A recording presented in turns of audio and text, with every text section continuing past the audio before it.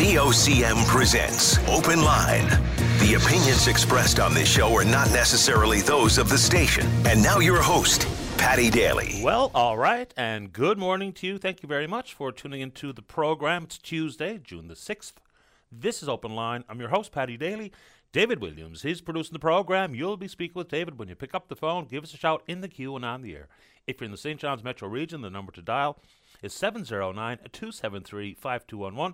Elsewhere, toll-free long distance, 1-888-590-VOCM, which is 8626. Well, my kingdom for a little bit of sunshine. Now, my kingdom won't get you much, but I know, like many of you, this persistent, endless, relentless fog is just brutal, but hopefully it dissipates sooner than later. Apparently, I saw Eddie Shearer tweet that there might be a brief glimmer of sunshine at some point today. Yay.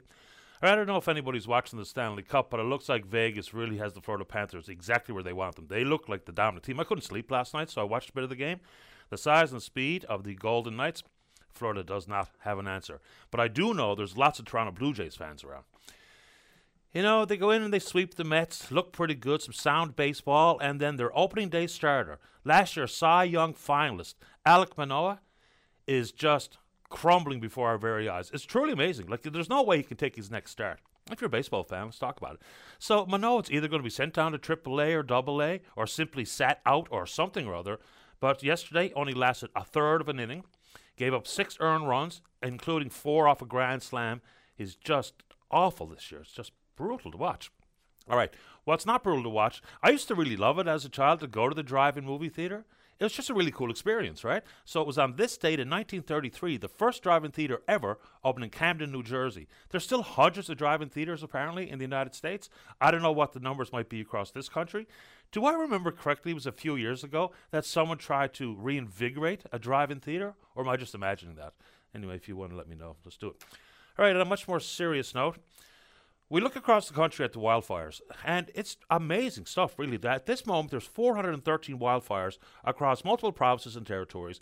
There's over 26,000 people who are displaced from their home due to, of course, evacuation orders. BC, Alberta, the Northwest Territories, Saskatchewan, Quebec, and Nova Scotia. Half of the active fires are out of control, we're told. So far this season, there's been 2,214 wildfires that have burnt some 3 million hectares in Canada. The 10-year average over the same time frame is 1,624 fires, 254,429 hectares burned, so way out of whack. Given some of the other numbers, now apparently for this month of June, now they get 3 updates per day based on the forecast and assessing risk, but every province and territory in the country is considered well above average regarding risk, Newfoundland and Labrador being the exception. Our risk apparently considered average, and it comes with an enormous cost. Let's see here. Last year, the third most costly on record, this is referring to comments from the Insurance Bureau of Canada, $3.1 billion in insured damages as a result of floods, rain, snowstorms, and the cyclone that ripped through eastern Canada, as you remember. 9 out of the most costly 10 years in Canada have occurred since 2011. Now, climate change doesn't start a flood, climate change doesn't start a fire, but it absolutely presents conditions that make them worse than they have in the past. But those are pretty big, whopping numbers. You look down to California. One of the major insurance companies won't even sell home insurance based on the risk of fire. Home insurance, mortgage insurance has climbed an average of 33% over a 5-year period from April the 1st of 2018 to the same month this year. These are numbers coming from Stats Canada. So it comes with an enormous cost, not just financially, but hopefully the fire season doesn't rage too far out of control here. But 413 fires right now in the country, half are out of control. I was flicking the channels yesterday afternoon and I saw Premier Legault say that it'll take the entire summer for them to get the fires under control. So, of course, you couldn't light a fire on the east coast of the island at this moment in time, but the fire season and its cost from every angle, unbelievable. All right, something a little lighter on the heels of that. Oceans Week being celebrated down in Petty Harbour. I don't know if you've ever been to the Petty Harbour Mini Aquarium, but it's a pretty cool spot. This year they've got an additional attraction. It's a virtual reality headset. So you go in, you put on the headset, and you actually get the feeling that you're diving in Petty Harbour and getting to see all of the sights, of course, below the surface of the water, whether it be the lobsters or sea urchins, other mysterious creatures of the deep. So I'm looking forward to going down and checking that out. They're also talking about expanding the aquarium itself. And then the crew at Fishing for Success trying to reinvigorate once again some of the more traditional habits and behaviors and traditions in this province, whether it be with using or reusing old fishing rope and learning how to gut a fish or whatever else they're doing down there. Some cool operations happening in Petty Harbour in Ocean Week. Sticking with the oceans for a second. Some cool analogies being drawn here. So apparently, off the coast of Spain, where there's only select few orcas or killer whales, there's been 24 incidents reporting to the Maritime Rescue Service of orcas ramming into boats off the coast of Spain. Now, of course, there's different theories as to what's going on here. This is pretty cool stuff. One theory says they're smart and playful, and maybe it's become a fad amongst a certain group of whales trying to have some fun with it. The other one is a bit more nefarious. It says that maybe one of the killer whales has been injured in some way by the passing of a boat and was kind of taking out their bad experience on some of the vessels it encounters, which is really strange stuff. Then the analogy drawn to this province. And of course, in 1977, they shot orca in Petty Harbour. And that story, as you all know, an angry killer whale that attacks humans and their boats, sinking some of them. So the orcas apparently ramming the boats at great numbers off the coast of Spain. But we're told, probably don't worry about it here. So there's a few dozen killer whales off the coast of Portugal and Spain, and there's several hundred on this side of the Atlantic. There's only been one report ever of a killer whale purposefully ramming into a boat, but I like that connections drawn there. And I'm sorry, what's the scientist's name again? I should know. Jack Lawson, right? Yeah, Jack Lawson. Okay. I heard in the news that the FFAW is now going to Ottawa tomorrow to ask the federal government for $100 million to compensate harvesters who lost revenue during the 6-week standoff. Now, Mr. Priddy, Greg Priddy, the president of the union, says that the government has come to the aid of different industries. He mentioned farming in particular over the years. And of course, some of the farming issues may have been for things they had no control over, like prolonged flooding or drought. So the union says they take no responsibility for any of the revenue lost, and some of their enterprise owners might go bankrupt as a result of the 6-week tie-up. Not so sure it's going to be very receptive ears in Ottawa. I mean, the stand-up, there was no one told the harvesters they couldn't go, except for the union leadership looking for solidarity for all of the boats to be tied up while they tried to renegotiate a price. And of course, they went out on the water for the exact same price that was set by the price-setting panel. So they're looking for $100 million. And look, nobody wants people to lose their shirt. Nobody wants to see enterprise owners go bankrupt because of this issue. We have structural issues inside the fishery that we can't seem to wrap our minds around and to find better solutions. And yes, they can ask whoever for whatever amount of money, but certainly the union must take some responsibility for the 6-week standoff. Shouldn't they? Anyway, you want to take it on? Let's go. And this is in the world of picking winners and losers. So BP, one of the oil giants in the world, they're out exploring what looks like initial reports say may be a significant find. Some 3, maybe 5 billion barrels of recoverable oil. But they're drilling in one of the marine refuges, the Northeast Newfoundland Slope Closure. It's about 10 times the size of PEI. So I think it was in 2017 that they brought some of these rules in, and it's about controlling all bottom contact fishing activities in an effort to protect vulnerable cold water corals and sponges. But those rules do not apply to exploration for oil, hydrocarbons. It does say that you can't produce, but there's the winner-loser kind of stuff. So there's lots of fishing gear that does not have to interact with the ocean floor, right? Well, you know it to be true. And certainly the presence of offshore exploration has direct contact with the ocean floor and the cold water sponges and corals. So this is one of those places where the government absolutely has picked winners and losers. They've also gone on to say, and this is Natural Resources Minister Jonathan Wilkinson, that this is allowable given the regulations for these marine refuges, and also goes on to say, if there is a significant find and BP decides to move forward with production, that they may indeed just redraw the boundaries. Kind of willy-nilly kind of stuff, isn't it? You can't fish in there, even though there's lots of gear that won't do any damage to the sponges or corals, but you can put down an exploration drill and potential to produce simply because they just redraw the boundaries, which I think brings upon some fair criticism as to, well, what's the purpose of the refuge in the first place? So anyway, BP says they're working with the regulator to ensure they're doing the right thing, but there's the winners and the losers. All right, winners and losers might be us again this week. There was some thought that the pause on Bank of Canada's benchmark interest rate would hold for a little longer. We saw some of the economic numbers a couple of weeks ago. Growth in the economy, some 3.2% on an annualized basis. And inflation, for the first time in 10 months, ticked up a little bit last month. We had seen 9 straight months of decline. And now there's some thought that the Bank of Canada and the Governor, Tiff Macklem, may indeed be talking about a rate hike this week. The cost of living issues are completely out of control. And yes, the one more stubborn area is absolutely inside the food retailers, grocery stores in particular, of course. So, the long-term impact of raising interest rates, it really takes about somewhere in the neighborhood of 18 months for them to manifest themselves insofar as inflationary controls. So say economists. And I think there's a pretty broad consensus on that front regarding interest rates and their impact on long-term inflationary pressures. So I don't know where we go from here. But again, I hear from so many people in the course of the day or the week or the month about the inability to pay their bills or their inability to afford their prescription drugs or whatever the case may be. But keep your eyes out for the issues regarding the Bank of Canada and their hike. Okay, this story in the headline says it's embarrassing, and it absolutely is that. Get a load of this. Look, we can be opposed, or you can be opposed, to Canadian military engagement wherever in this world. And at this moment in time, there are indeed Canadian troops amongst the 1,500 in Latvia that are taking on live fire training exercises, all, of course, to try to keep Russia from wanting to set foot in this particular Baltic country. But here's the problem. So, yes, there may indeed have been a huge rush on orders for military gear and weaponry after the Russian invasion of Ukraine.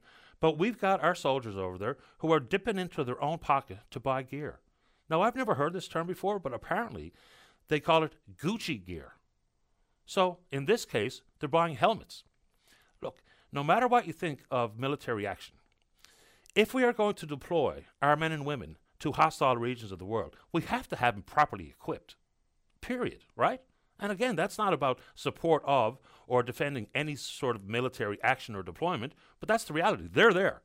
But they have to pay out of pocket for their own helmets. To make matters worse, they're working alongside soldiers from Denmark.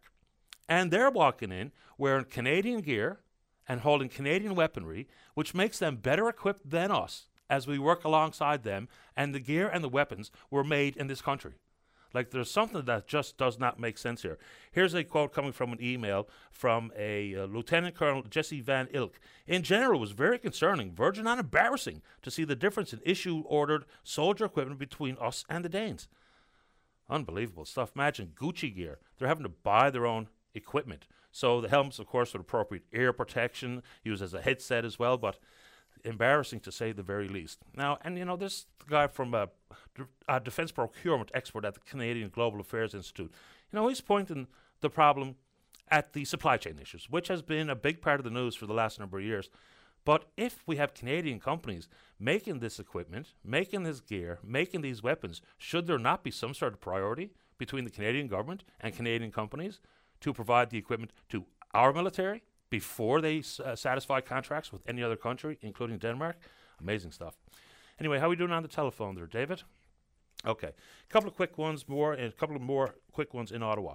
David Johnston, I'm a little surprised we don't get more calls on this because this is a big deal.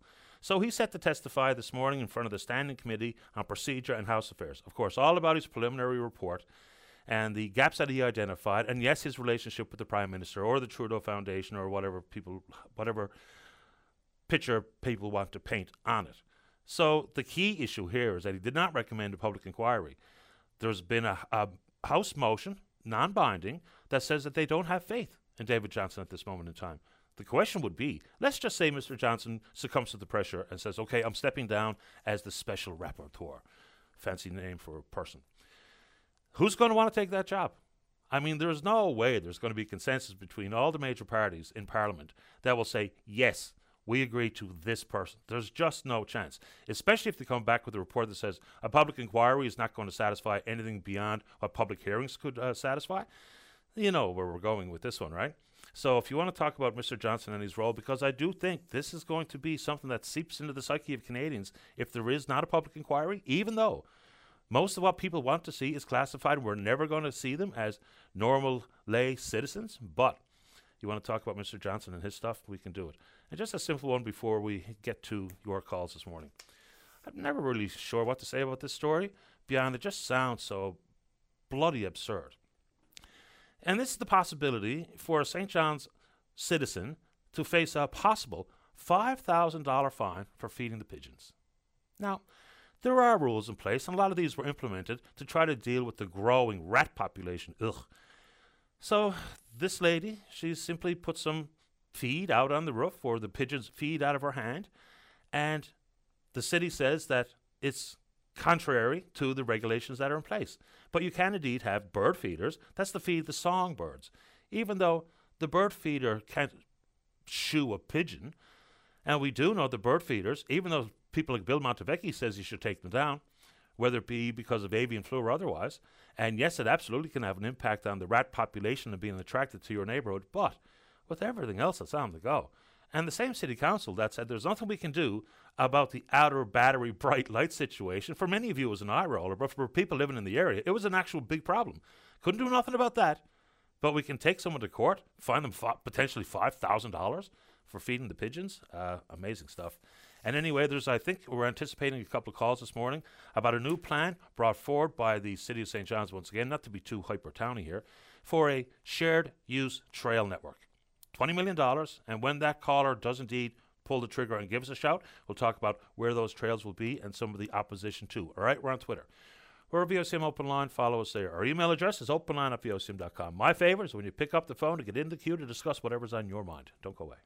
Welcome back to the program. Let's begin this morning on line number one. Say good morning to Eugene Manning, one of three vying to be the next leader of the Progressive Conservative Party of Newfoundland and Labrador, of course, including Lloyd Parrott and Tony Wakeham. Good morning, Eugene. You're on the air. Good morning, Paddy. I heard you take issue with the fog. Capelin weather is what some would call it. Yeah, well, the whales are around, but I can use a little bit of sunshine. I don't really care much about the Capelin. In a previous life for me, this would be good weather for pouring concrete. We'd always get excited when you have a week of fog. So there you go. Good on those crowd. Paddy, I was in and out yesterday, but on the back end of your show, did I hear you mention the Lucentis and dose splitting issue that had been in the news in recent weeks? Yeah, and I can't even remember how that came up, but yes, I've been reading that story and really trying to wrap my mind around it. We do indeed have an invite out to Ken Hicks. Is it Ken Wicks or Ken Hicks? Ken Wicks? Ken Dix, I believe. Ken Dix. I believe it's a Paddy out in Central. Yeah. Ken Dix. We're trying to get him on because he seems to be the man in the know, certainly the one quoted in the news story, but it's a bizarre story. It truly is, and there's a whole... it's part of the reason my call this morning, because I was going to call in on this week, then I heard you mention it yesterday. There's a whole section there. Someone has filed an ATIP request, and there's 100 pages online. And if you get into it, Paddy, well, a lot of it's redacted, but the story of how this unfolded is truly remarkable. So for those that maybe didn't catch it on the National, on CBC a few weeks back, essentially, Lucentis is a drug used, it's injected directly into your eye to help with blurry vision or age-related macular degeneration, or wet AMD they call it. And our government, or Department of Health, I should say, saw fit. They found that when they used a single-use vial as produced by the manufacturer, there was cost savings to be had if essentially you used leftovers, meaning you could stab that vial and get 4 doses instead of the 1. And a single dose of this costs $2,000. And if you get 4 or 5 doses out of it, obviously there's massive savings of $7,000 to $8,000. The problem becomes, and I'm no expert in this, Paddy, but if you listen to Mr. Dix or listen to others, you can introduce contaminants into that. And there's nothing more drastic or an example of the challenge for our healthcare system. If we are injecting a needle directly into someone's eye, and there's a chance that there's silicone or other contaminants to cause blurred vision, which in and of itself causes you to want more of this dose, and it's something that builds on itself. And I understand the reasoning behind it back in 2016 or 2015, but what was remarkable to me was once this was pointed out by Mr. Dix and others, I believe, that this is against Health Canada regulations, there's questions around sanitation and whatnot and how this shipped in, that I'm not going to use it. It evolved into trying to, instead of noting their problem and admitting the mistake, it devolved into trying to protect themselves and place the blame on someone else. And if you read through that whole ATIP, the Access to Information request, it is a complete runaround as to how it's been approached. And I think it should be getting more attention than it is. I don't disagree with that. So Section 8 of Canada's Food and Drug Act says clearly, no person shall sell any drug that was A, manufactured, prepared, preserved, packaged, or stored under any unsanitary conditions, or B, is adulterated. Clear contravention of the legislation. But I tell you what, I'm still a bit confused on this story, and I've read the news story, and I've read some of that ATIP stuff, and you're right, there's a lot of redaction inside. Is like the government at one point was going through the procurement process and never did follow through with buying these two particular drugs, Eylea and Lucentis, directly, but they still knew that there was concerns being brought forward by Mr. Dix and others about the single-use issue, because the overfilling was actually part of the process on purpose by these companies. So if they knew it was a problem and they knew it could cause problems for people with their age-related macular degeneration, who knew it and why didn't we do anything about it? Like, the story is absolutely confusing on a variety of fronts. They go on to say that this one particular pharmacy in Ontario was probably doing this in other provinces as far back as 2010. Yeah, yes, Paddy. I'm looking at a statement here from 2018 from the Ontario College of Pharmacists. Dose splitting Lucentis, Eylea may pose a risk to patient safety. Yep. BC had a similar situation. Yet here, when Mr. Dean asked a question in the House or before the House closed, he got the runaround in the House. And when there was a direct letter in that ATIP put in May 1st of 2018, put to the department came back and said that's an issue for the pharmacy board. It's not even when really, as to your point, the RFP had come directly from the department, is my understanding, is how it's laid out there. But if you go back over the last few weeks, this has been a pattern of our government, not just in health, but passing the buck over to the pharmacy board instead of saying we made a mistake here and this something has to be addressed. I'll tie it in and look no further than the Department of Education and the Churchill Human Rights complaint and the $681,000 that was spent there. And the Premier comes out last week and says, well, that's an issue for the school board. That's not an issue for us. Like, no matter what comes up, it seems like there's a real issue in this government and in the past government of years. There's a theme and pattern of lack of accountability and ownership. I don't think anyone is going to mistake someone, is going to begrudge someone for trying to find savings in healthcare. I might argue with trying to use the leftovers of a drug for one. But if they're trying their best, but when a mistake happens, we have to admit it and address it and move on. We can't just pass the buck and blame some underling, Paddy. No, we can't pass the buck. There will be shared responsibility if you have a regulatory board and or the NLESD, but you can't just shirk all responsibility and say, well, you'll have to bring it up with them, because the buck does indeed stop in the cabinet. The buck does indeed stop at the desk on the 8th floor in the Premier's desk. But again, I'm still not 100% sure that I know how the doses made their way to this province the way they did, whether it be with the advanced care specialty pharmacy that has now been shut since 2019. Was it orders coming directly from pharmacists? Was it all under the auspices of the provincial government and their procurement process? I just don't know, and I'm not so sure it's made very clear in any of the stories that I've been able to read about it. But we do know for sure, because the concern was brought forward in 2015, that people who are in positions of authority had to know what was going on, and yet this story doesn't even take place in the public sphere until 2023. So completely bizarre. And even now, Paddy, me and you were discussing it, but the silence is deafening on this issue. I mean, it's across the board, and hopefully it gets more attention in the coming days. But how more, like to your point, how more people aren't discussing it and the particulars around it. And if you go back among those ATIPs, funny, if you search through Lucentis, you can see that there was issues raised around Lucentis and the amount of money being passed out to doctors for this type of, and it goes to it in the story, for this type of treatment, and how the doses didn't add up to the number of treatments going back to 2015 and 2016. This is not something where they popped up yesterday and realized this was an issue. Nope. This has been on the go for 8 years. And the challenge I have is the introduction into your eye, contaminants into your eye becomes cloudy. What do you want? You want more of the exact same drug that is causing the cloudiness in the first place. Yet no one seems to be worried about it. Yeah, I am. Now that I've seen the information, and I'm really hoping Mr. Dix can make time for us. Here's a statement, an official statement from the government 2016. A number of ophthalmologists already use the services of the selected bidder for this type of product. But once again, is that just in the shrug your shoulders, it's not my problem type of issue? Since, in 2016, 13,000 eye procedures using Eylea and Lucentis had been performed in the province, and we believe all in the absence of adhering to the single dose that is prescribed by the companies. Like, even the companies themselves say you cannot do this. And then you add into Canada's Food and Drug Act, and yet it was happening, and nobody really said much about it. Maybe Mr. Dix, and maybe it was quite loud at the time, but I don't recall it.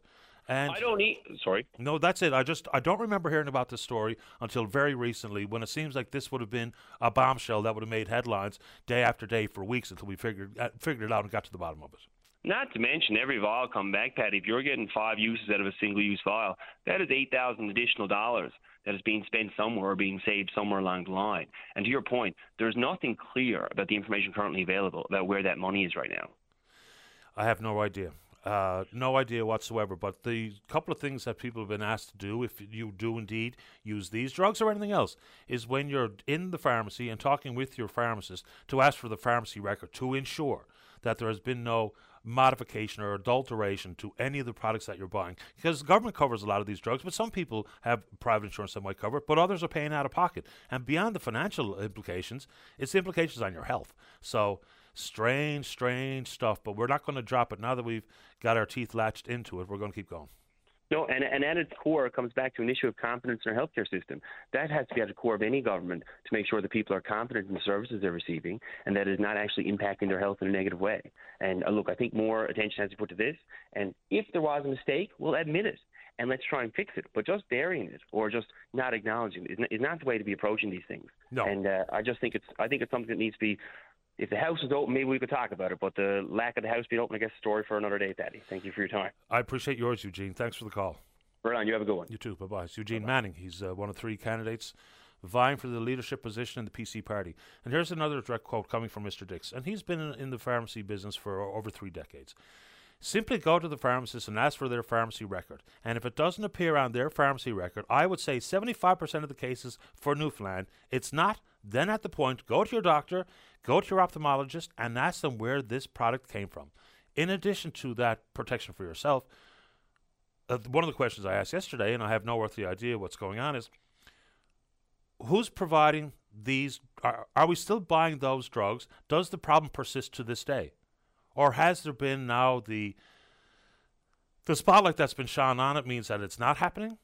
You know, there are some additional protections with a single-dose syringe that takes away the vial issue, but there's still something missing in this story in my mind. And maybe if you figured it out, and you probably have before I did, let me know. Let's go ahead and take a break. Don't go away.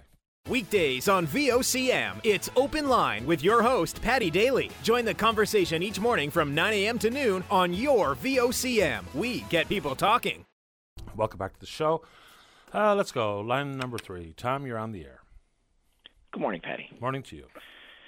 I wanted to just start with your forest fire preamble. And, you know, if we sit back and look at it, the top, first of all, Alberta is trying to woo Newfoundlanders to go there. But if you look at in the last 10 years, in the last so many years, the top 10 have been top 10 disasters costliest by insurance have actually 8 of them have been in Alberta, and so that's part that's lost in the conversation. It seems Alberta, you know, between floods and hailstorms and windstorms and forest fires, it seems to be a pretty dicey place to put down your roots. So I call on Newfoundlanders to consider that before they decide to move there. Yeah, I don't know how people will factor that in, but I know Alberta gets a lot of attention in the political news.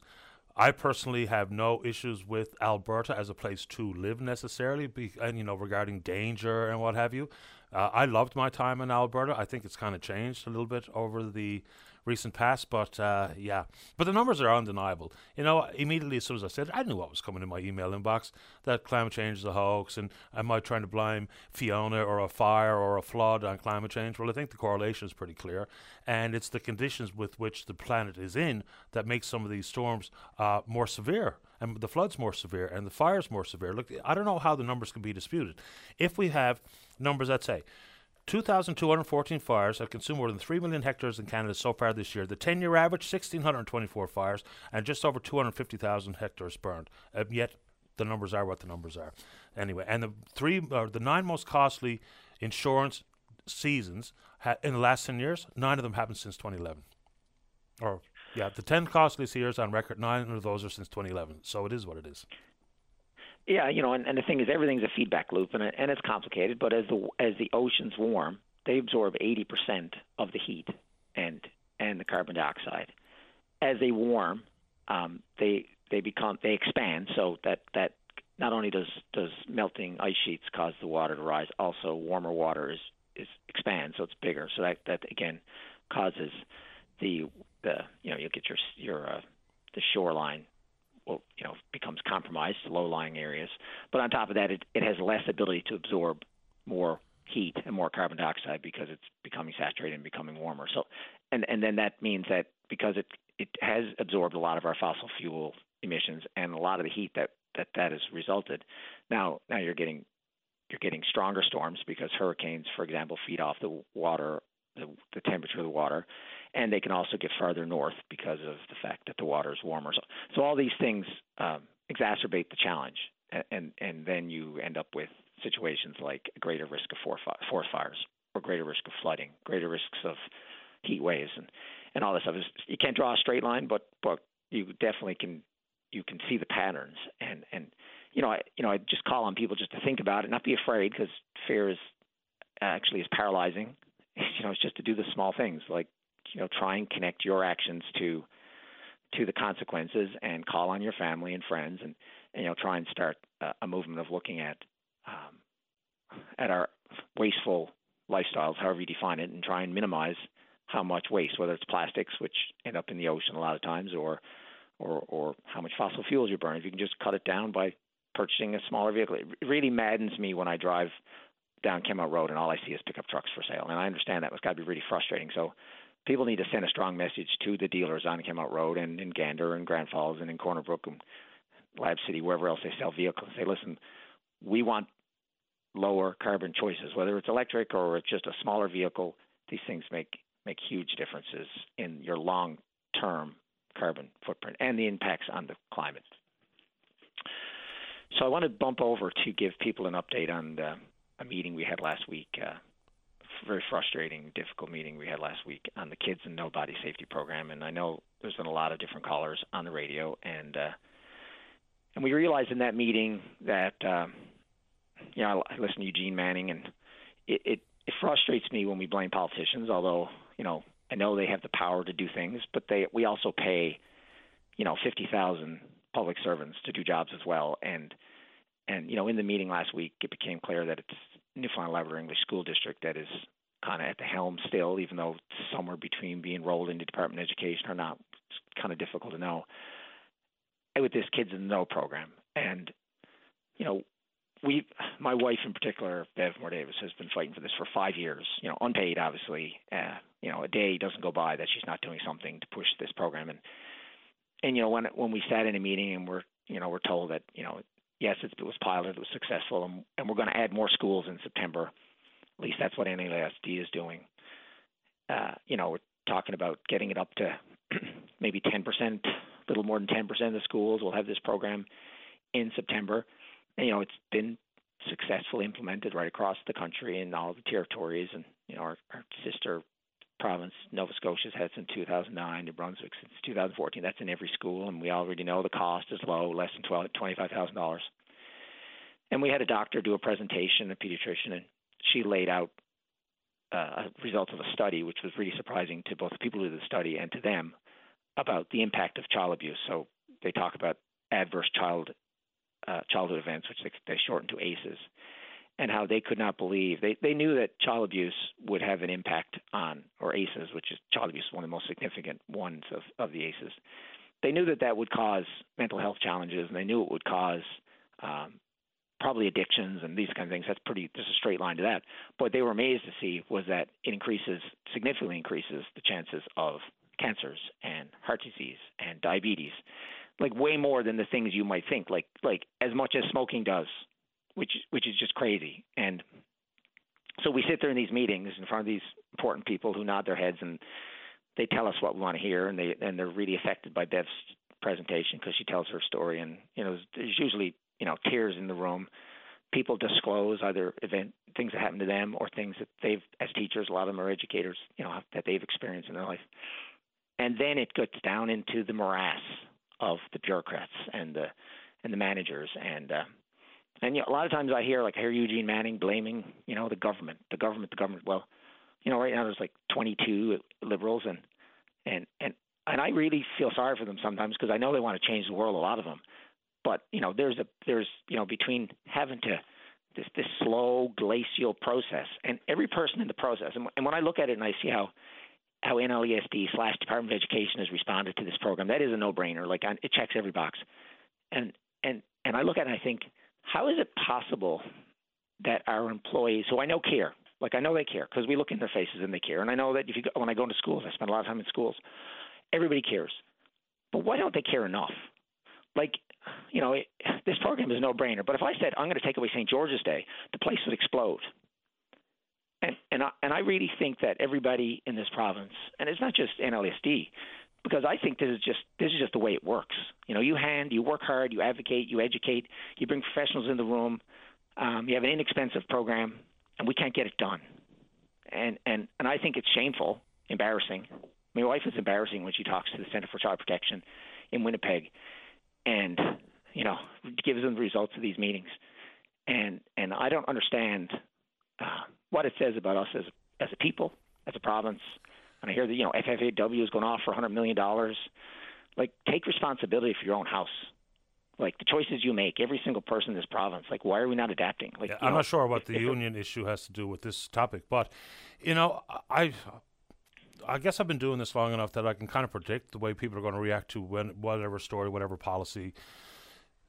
And like yesterday, when I think it was with Paul Lane, we talked about this, but it was. All of a sudden, that even something like a body safety program, I had 2 or 3 emails within 60 seconds after the chat with Mr. Lane saying, it's more indoctrination and liberal virtue signaling. And I just don't really understand how we've gone down that path with something that is absolutely helpful. And it's not liberal, it's not conservative, it's not left, it's not right, because children, regardless of how their parents vote, face very similar risks in this world. And to be able to identify them, to know what to do about them when they've seen the warning signs, when the alarm bells go off, this is not about one party or one political ideology or another. I don't even know how anybody has heard the conversation like that, because if your thought is, and one part of your mind says we have to do everything to protect children, then how does that not include this, regardless of who you vote for? This is simply not a political issue. I don't even know how it could be construed to be one. I have no earthly idea if that's maybe some of the subconscious treatment that the government or the district, I guess one and the same these days, is giving this topic, because regardless if it costs $25,000 or $50,000, if it is every single other place in the country and is being helpful for children and the protection of children, then I don't understand why there's a pilot project required. And then there's, of course, some of the emails also included things like age appropriateness. This is apparently been test-driven on that front, and Conservatives and Liberals and NDP governments have acknowledged that this works, this is a good idea, consequently it's in our province's schools. But here we're going to test drive it even further. I don't know. Anyway, that's it. Well, the thing is, our province, we have a dark history of sexual abuse. I mean, foster homes, on the radio now, Whitburn and Pleasantville Boys Homes, Mount Cashel, obviously, sporting, community organizations. We get the abuse of priests and obviously high-profile abuse of teachers in schools. This program is really simple. It tells kids what's wrong, and it gives them the tools, the words, to be able to describe it. And my wife says it basically it sends a message to predators too. Hey, the Newfoundland and Labrador children, they know what's wrong. They know who to tell to. That's a really important thing. It says, like, you create a safety circle, which is like, if you have something, this doesn't just apply to child abuse. If you have something that's you're afraid or there's something you feel like you need to tell someone, who is your safety circle? Who would you tell? Would it be your parent? Could it be your grandparent? Could it be a teacher, an aunt, an uncle? You figure out who that is, and then they have the words. It gives them the words so that when they go and report to law enforcement, my wife had a conversation with a social worker in the province and said that the RCMP are having these kids say, but they don't have words. They can't describe the body parts. So, it protects the children. And, I call on Terry Hall, CEO of NLESD, and the different bureaucrats and anybody who has a role in this, administrators, principals, vice principals, teachers, anybody. Like, let's get this program done in September. Like, the real question I asked the minister was, so what children in what communities aren't important enough to have this program right away? Like who are they? Let's name the communities that aren't going to have it, because that's what it comes down to. We're making bureaucratic choices, not convenient. The summer's coming. I mean, in Ontario, they mandated that all teachers over the summer, if they didn't have it done by the summer, had to do an online program in the prevention of child abuse through this Canadian Centre for Child Protection, which is the organization that has created this Kids in the Know program. So, I call on everybody who has a role in this. Like, like, let's prove that we can adapt, that we can do the things that are necessary to protect our children. They deserve it. They need it. And the long-term consequences in their mental health and addictions and homelessness and criminal behavior and just overall health is massive. And, like, you know, my poor wife, like, she used to go home and she dreaded weekends, summers, Easters. Like, wrap your head around how many kids in this community dread those times. You know, everybody else looking forward to summer. Well, guess what? There are thousands and thousands of young people who dread going home, because that's where it's not stranger danger. That's 10% of people are people they don't know. 90% are people they know. 65% are people that they know and trust, like, you know, a family member or someone really close. So let's get this done. Appreciate the time, Tom. Thank you. Take care. Thank you. You too. Bye-bye. All right, so we have been talking about it. If you ever strolled around the downtown core of the city of St. John's, not only are we talking litter sometimes, but the graffiti is out of control. So people are out there that are seeing this problem. They see that there's a solution required or a business opportunity, just like Jack Boland saw. We'll talk to Jack about the Scrub Squad right after this. Welcome back to the show. Let's go to line number 1. Good morning, Jack Boland. You're on the air.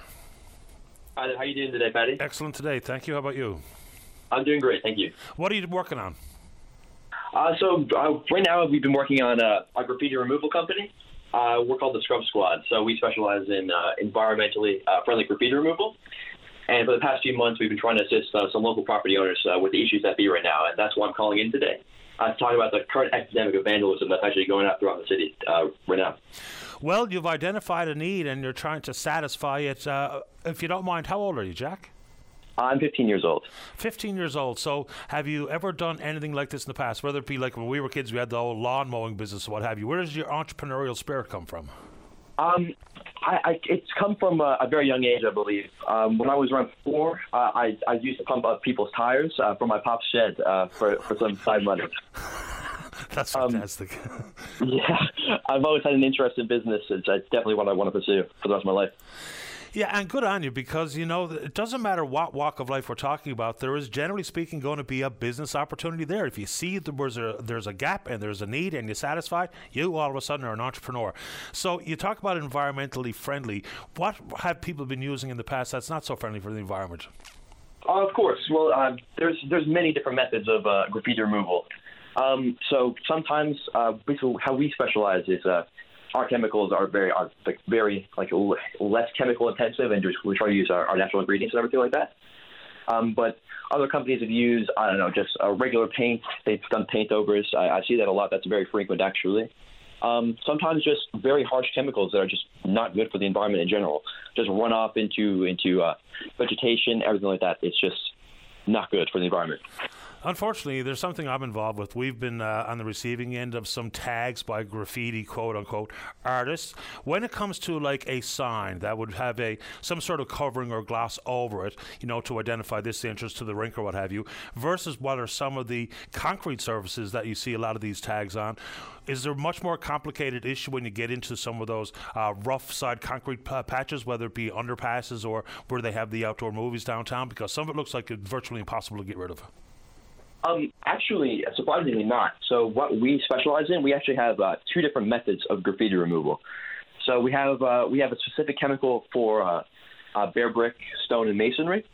So everything like that, we end up using our chemicals combined with our pressure washer to remove some things, like I said, bare brick, stone, and masonry. On painted surfaces and signs, everything like that, we have a different type of chemical. It's a lot less harsh. There was no pressure washer used. We use usually just a damp towel or rag, and we apply the chemical, and we just wipe it away. Fascinating stuff. How many people you got working with you? So right now we all own the company equally. So it's just I have 2 other partners, my business partner Jacob and my business partner Brandon. Good for you guys. And how's business? It must be brisk if you're working and living in St. John's. Oh, it's excellent. There's just a major demand for it, especially we started at a good time, for sure. Good for you. So you talk about you've got the business drive, the entrepreneurial spirit. When you look further down the road, does that mean you're simply going to go for your MBA, or you got something up your sleeve regarding whether it be from the science side, or what are you thinking? I'm definitely not ruling out an MBA from a university, but I also just like learning on my own. I'm very book heavy. I enjoy reading. I don't know. It depends on where life brings me, but for sure, I'm always interested in learning. And we'll see where it goes. Insofar as cost to get the scrub squad on site, so I guess it's a quote job by job. Of course, yes. So we offer free on-site quotes for whoever contacts us. Good on you guys. So how do they get in touch? For sure. So they can visit our website. It's going to be the scrubsquad.ca. You can see our services, everything like that, and you can click a button. It says get a free on-site quote, and you can email us then. Or what you can also do is give us a phone call at 709-401-0997, and we can also respond to you that way. Terrific. Jack, are you any relation to Tyler? I'm sorry, could you read that one more time? Are you any relation to Tyler Boland? I'm not entirely sure, to be completely honest with you. Okay, so he's one of the Growlers hockey players playing in the American League this year. Fine player. I was just curious when I see the name Boland, if any relation. Listen, good luck to you and your two partners with the Scrub Squad. I'm sure it's going to be a busy season. Good for you guys. Not great for the downtown core that looks pretty dilapidated, but hopefully the squad gets to before it sees too many eyeballs. Of course, that's the goal. Good to have you on, Jack. Good luck with it. Thank you very much. Have a good day. You too. Bye-bye. Okay. I mean, that's the kind of stuff, right? You know, the kids are all right. You know, to quote The Who, there's a lot of young people that not only have that type of drive and those types of ideas, but I guess it's probably important more and more to hear from voices like that because, you know, there's a general thought out there amongst some folks that, you know, so many different things and so many different kids that are now, whether it be the bubble wrap issue or the helicopter parent, and consequently they can't navigate their way out of any other issues of their own issues, don't have the coping skills required, or they don't have the drive and determination of generations past. And I think that's an exaggeration that is not doing this generation of youth any favors, because I hear these stories all the time. Like yesterday we talked about some of the 9 national medals brought back by Team NL from the Skills Canada Challenges. So if you've got, and you hear me try to celebrate especially athletic accomplishments, but we're happy to go down the Skills Canada road or anything else under the sun like that, so you can help me know where those stories are so that we can retell them for the general public, because sometimes the younger generation gets painted in a very negative light when I don't think that's actually reflective of who they are and the good things and the big things that they're doing. So we can take that on if you're into it. Okay, let's see here. Let's get one before we go to the news. And, you know, the cab business. So people still think that the only real solution when we talk about transportation, especially taxi cabs, is the introduction of the ride shares, like Uber or Lyft or what have you. Can't see the traditional taxi industry go away. And even though the city of St. John said, even if a rideshare like Uber came to town, that they would have to operate under the same rules and regulations as the taxi industry itself, you know, whether that be inside a facility insurance, which is not really a city issue, it's more the PUB. But anyway, 24-hour taxi service, something that's not available not everywhere here in the province, but it is out in Carbonear. Let's say good morning to Damien from Equality Taxi. Good morning, Damien. You're on the air. Hi, Patty. How are you? Doing okay, man. How about you? You know, we're doing great. We launched on May 1st there, and you know, there's just been an absolute immense positive feedback from you know, everybody. We're already a stage 2 business. You know, in a month, you know, we've got 6 drivers on the road. You know, we you know, everybody that gets in our cabs, they'd have nothing but good things to say, Patty. They're always... Based on what? Good things to say about what? Well, 24-hour taxi business, right? And we're the only 24-hour taxi business in over 100 kilometers, Patty. We're also the only one that takes debit credit and the only one that can, you know, show you live tracking of our drivers. Cool. Now, you know, the general question would be, when you hear the stories about the cost of operating a taxi cab, whether it be insurance, the price of fuel, upkeep on your vehicle, that we've seen in this city in particular, fewer cabs on the road than any time in my recent memory, and they point to all the same issues. When you hear those stories, how did that make you want to be in the cab business? Well, see, we hear a lot of stories about you know, people drinking and driving, and that there is a, you know, a major need here, and you know, Equality Taxi, well, it's right in the name there. You know, we want to show people that we're all about equality, right? And so we go around and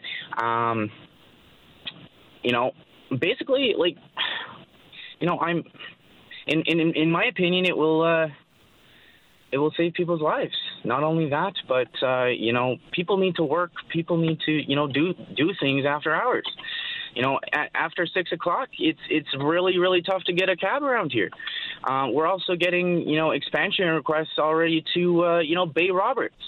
So... Well, listen, good luck with it. It's a tough business. That much we're all painfully aware of. I had cause to I tried to get a taxi on a weekend night, and it wasn't late. It was like 10 o'clock or something to try to make my way home. And man, oh man, 45 minutes later before you get a taxi, when in fact, the old right away is a lost art in that business. So listen, Damien, how many cars you get on the road?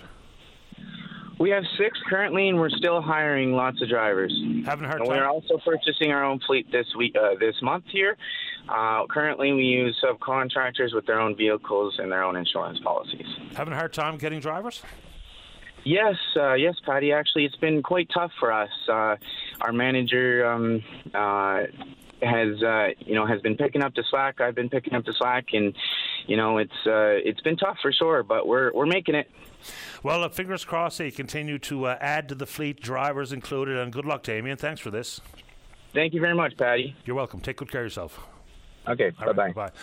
All right, he did mention impaired driving, and that's one thing we would hope more and more people is, when you can't and shouldn't be behind the wheel, and there's, hopefully going to be a cab there available for you. We're going to talk impaired driving, apparently, right after the news break. Don't go away. Got plans for midnight? Bring your VOCM along with the best soundtrack for every night, anywhere. The VOCM All Night Show, midnight on your VOCM. Welcome back to the show. Let's go. Line number 1. Charlie, you're on the air. Yes, good morning, Patty. Good morning to you. Patty, I'd like to speak about red meat this morning. We recently had a thing on drinking hard liquor and beer, the alcohol content in relation to cancer, right? We don't very often get any warnings on the use of red meat. And I thought I'd mention a few stats here, if I may. Okay. We eat burgers, and you remember the controversy when Oprah said on our show after a report on mad cow disease, she said, "I'll never eat a burger again," and she was sued, if you remember. Yep. And she won that case. But anyway, on burgers, typical what we get in, they looked at 8 outlets, McDonald's being the main one. The burger was composed of half of water, which is no surprise, and we expect that most of the rest should be meat, according to what they advertise, right? In the burgers, they found from the 8 outlets only 2 to 14% after the water was discarded. 2 to 14% was actually meat. The rest was connective tissue, nerve tissue, bone, and you name it. I thought that was a rather shocking statistic. The other thing they mentioned, dioxins. In all our meat, this is one of the worst carcinogen things that we have. And dioxins were used so extensively. They're in the soil. They'll be in there for thousands of years. And how should I put this? I've lost my train of thought there on dioxins. Oh yeah, in the crops that animals use, apparently there's a high level of dioxins. So yes, before I finish that, on vegetarians, they've tested vegetarians. Their rate of cancer is much, much lower than meat eaters in the West. They did a study on Japan. So I'm wondering if we get all these warnings on certain products like alcohol, but you very seldom hear this regarding our consumption of red meat. Well, it's out there. I mean, I've seen these. There's some people take it upon themselves, and I appreciate it. Send me all kinds of information. Sometimes a bit of an information overload, but it's not that long ago. I think it's probably right around the time where the new alcohol intake reports were making waves, and someone sent me one from Harvard, and it was quite clear. I don't have it in front of me now, but they talked about a 13% increase in the possibility for type 2 diabetes. There was also correlations made with coronary heart disease, certain cancers, specifically colorectal cancer, if I remember correctly, regarding the consumption of red meat. But there's a couple of things that were some of the variables that were also addressed is portions, frequency, and how you prepare it, if I remember correctly. So that was not so long ago, though. Someone sent me something directly from Harvard's medical school regarding the issues associated with red meat. Yes, I guess what I'm talking about in the media, I don't recall any warnings to the extent that you get with certain products like alcohol and that. But I'm sure the figures are out there. But it seems like to me it's not emphasized like it could be. Now we look at climate change and we look at fossil fuels. If you look at the amount of rangeland and how much grain and so on is needed to keep one cow, I don't have the figure in front of me now, but it was an astounding number. I would say close to burning fossil fuels, the consumption of red meat and the raising of cattle around the world would rank up there as almost as high as that. They mentioned there are 4 specific crops: corn, soybeans, cotton, and wheat. These are all about 80%, they say, of the pesticides used in the U.S. are targeted for those four specific crops. Now, these are all major livestock feed, right? Anyway, I just thought I'd mention it there, and I would say that I like my meat. Certainly, I prefer moose meat, but our consumption, especially in the Western world, is astounding. And to keep McDonald's going and us in our lifestyle, you've got places that clear rainforests regularly, burn there so they can create grasslands in Brazil and places like that. So I'd suggest that probably we haven't given enough thought to what's happening in that industry, and most of it has gone to the effects of fossil fuels, you know. Fair enough. And, I'm trying to rack my brain for some other issues inside that report on red meat. It also talked about the distinct difference between the possibility for whether it be type 2 diabetes or colorectal cancer. Is it your family history? And if you have high cholesterol, high blood pressure, it's a much more different risk associated with the consumption or the too much consuming of red meat. But it wasn't across the board as cut and dry as other issues. Because I think in the alcohol world, I don't remember them offering a whole lot of caveats there. No. Well, in Japan, when they tested people over there was an extensive study. Again, I don't have the details in front of me. What I remember is they're much lower rate of cancer. When they came, Japanese citizens came to the U.S. and adopted our lifestyle and our diet, their rates went up similar to ours. And I think there's lots of studies on vegetarian diet as opposed to the carnivore. I think that's the place is saturated with those. But again, until I read this, I hadn't heard much about it, you know. But leave it at that, I guess. Okay. Can I make one more comment regarding cattle? Sure. Have you heard of the cattle mutilation stories that? From different parts of the world? No, I'm not even sure what that is. Okay.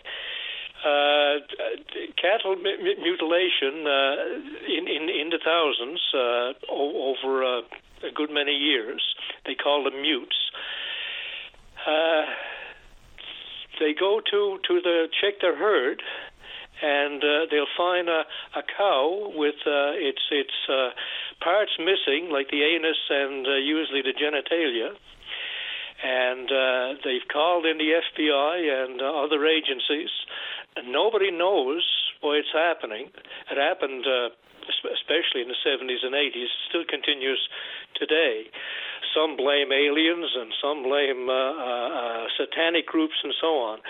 But it's quite, if you Google it sometime, you'll see it's quite a mystery that what's happening to those cattle, right? There's something about your description that makes me not want to Google it.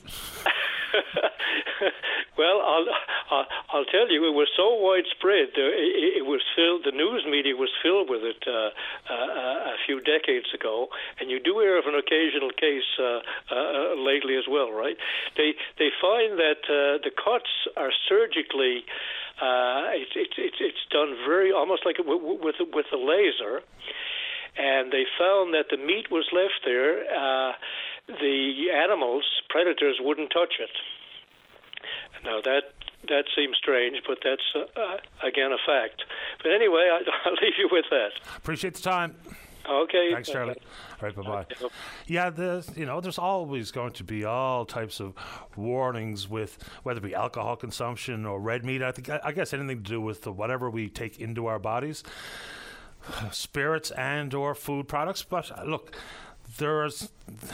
anyway, I'll leave that alone for now. Let's take a break. Don't go away.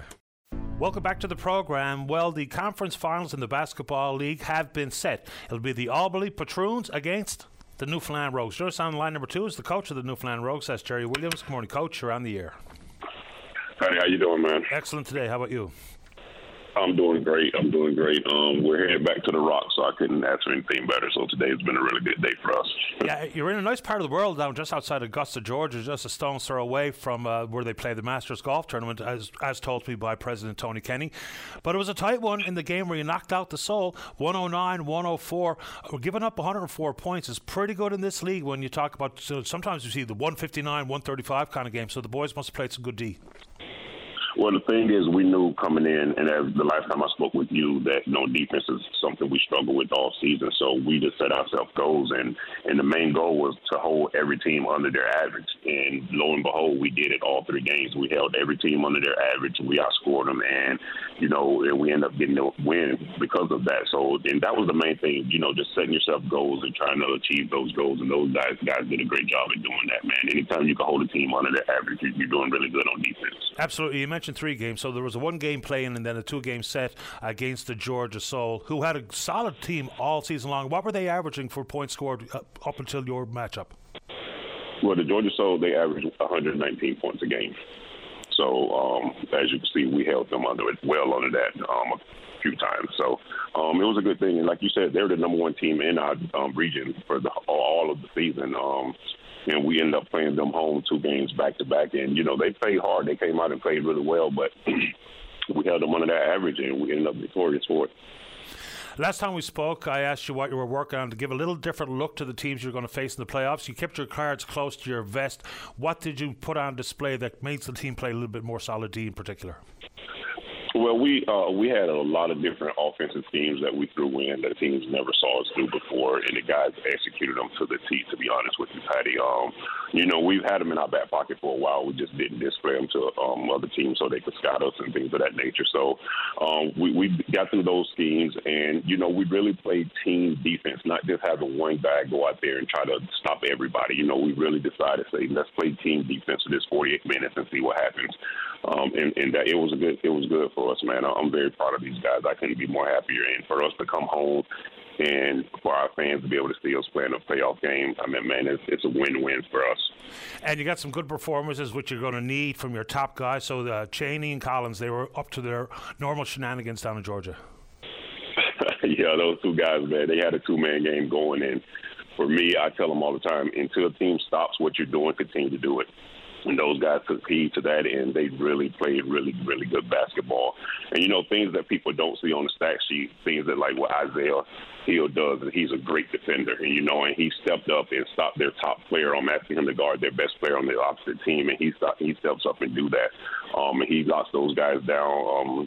DeAndre McIntyre, he's diving on the floor all over the place. You got Brian Gibbons all playing defense, getting over screens. Those are things that don't show up on the stat sheet, but those are the things that put us over and make us go down to another team's home gym and be able to win.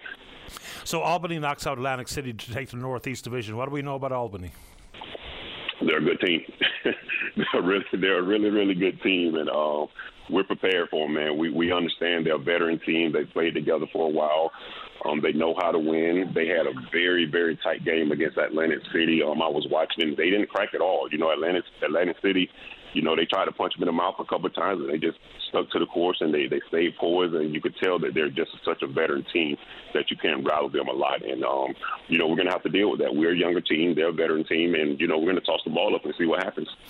And the last stretch in the regular season, the boys were hot and put up some big points and some pretty big wide margins of victory. But then you talk about having a younger team playing a veteran team like Albany. When you hold down to knock out Georgia in a very close game, right down to the last few seconds to secure a 5-point win, that goes a long way to bringing a younger group more mature.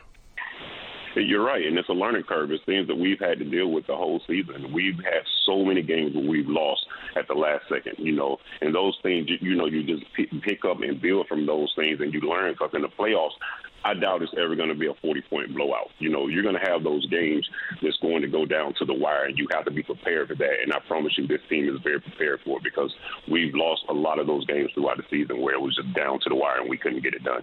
And you get a few days to rest up as you travel back from Georgia to St. John's, and of course kick off the next series against Albany Friday night, tip off at 7 p.m.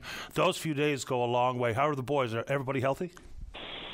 Well, they're dealing with the same agony injuries that they had before we left. So, it's playoff time, so there's no such thing as being injured. The guys just got to put their shoes on. If they can walk and breathe, they're going to play. And that's just the style of playoff basketball. I have a lot of experience when it comes to playoff throughout my coaching careers. And, it's just no time to be hurt. It's no time to be injured. If you can walk, if you can breathe, and you play for Coach Jerry Williams, you will be on the floor. Trust me. Good stuff. And we always make time for a quick question about the NBA. People thought Denver were just going to bulldoze Miami, but not so fast. What do you make of the first couple of games? Heart. Miami has heart. They have the desire to just keep pushing you and pushing you and pushing you. For me, I think Denver is a better team overall. But when you have guys that come out with the heart that Miami has, you have to play it. If you don't show up to play, you will lose games. And as you can see, Miami came in and they wanted it more, and they showed it. So now, who knows what's going to happen if they continue to play that way. And that's playoff basketball at its best. And it's the best thing that we can see right now, because you have two really good teams battling out against each other. And at any given night, somebody could get knocked off. So it's really good. Conference championship on the line for basketball fans. Tickets still available at the Mary Brown Center for Friday night. Good luck, Coach. Appreciate the time this morning. All right, thank you so much. Take good care of yourself. Bye-bye. All right, bye. The Rogues had a little bit up and down there for a while during the regular season, finished strong, and of course, obviously playing some good basketball now to make their way to the conference finals. Knocked out the number one seed in their bracket, so there you go. All right, let's go to line number 3. Colin, you're on the air. Good morning, Mr. Daly. How are you this morning? Not too bad, thanks. How about you? Good, thank you. I'd like to talk about sentencing for impaired driving causing death cases in this province. Most recent example was, I believe, last week that a young man was before the courts being sentenced for impaired driving causing death in relation to a passenger in his vehicle who was his girlfriend at the time, I believe.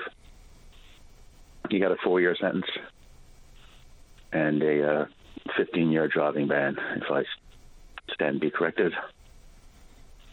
On its face, I think that's woefully inadequate, the sentence. Well, I'm not going to argue that point, but of course, it was only back in the courts based on the fact that an appeals court overturned an original decision. That's the case we're talking about, right? No. I think. One? Yeah, I think. Oh, yes, of course. This is a case where a man pleaded guilty. Yeah. So this just didn't go to trial. He pleaded guilty, entered a plea of guilty, and he was sentenced.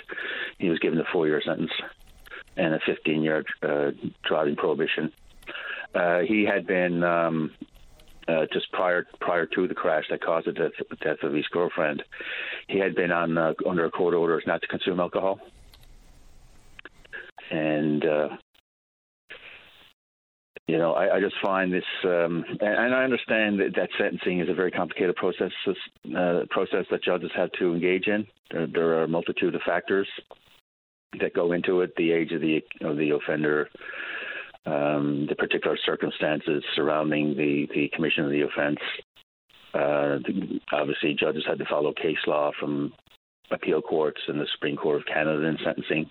There are principles of sentencing set out in the criminal code, and judges had to be careful not to overemphasize or place excessive emphasis on one factor versus another. It has to be a balanced approach.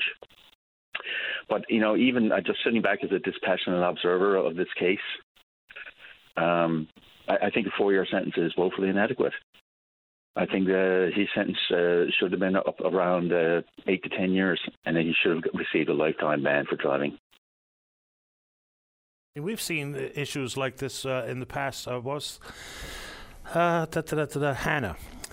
Can't recall her last name at this moment in time.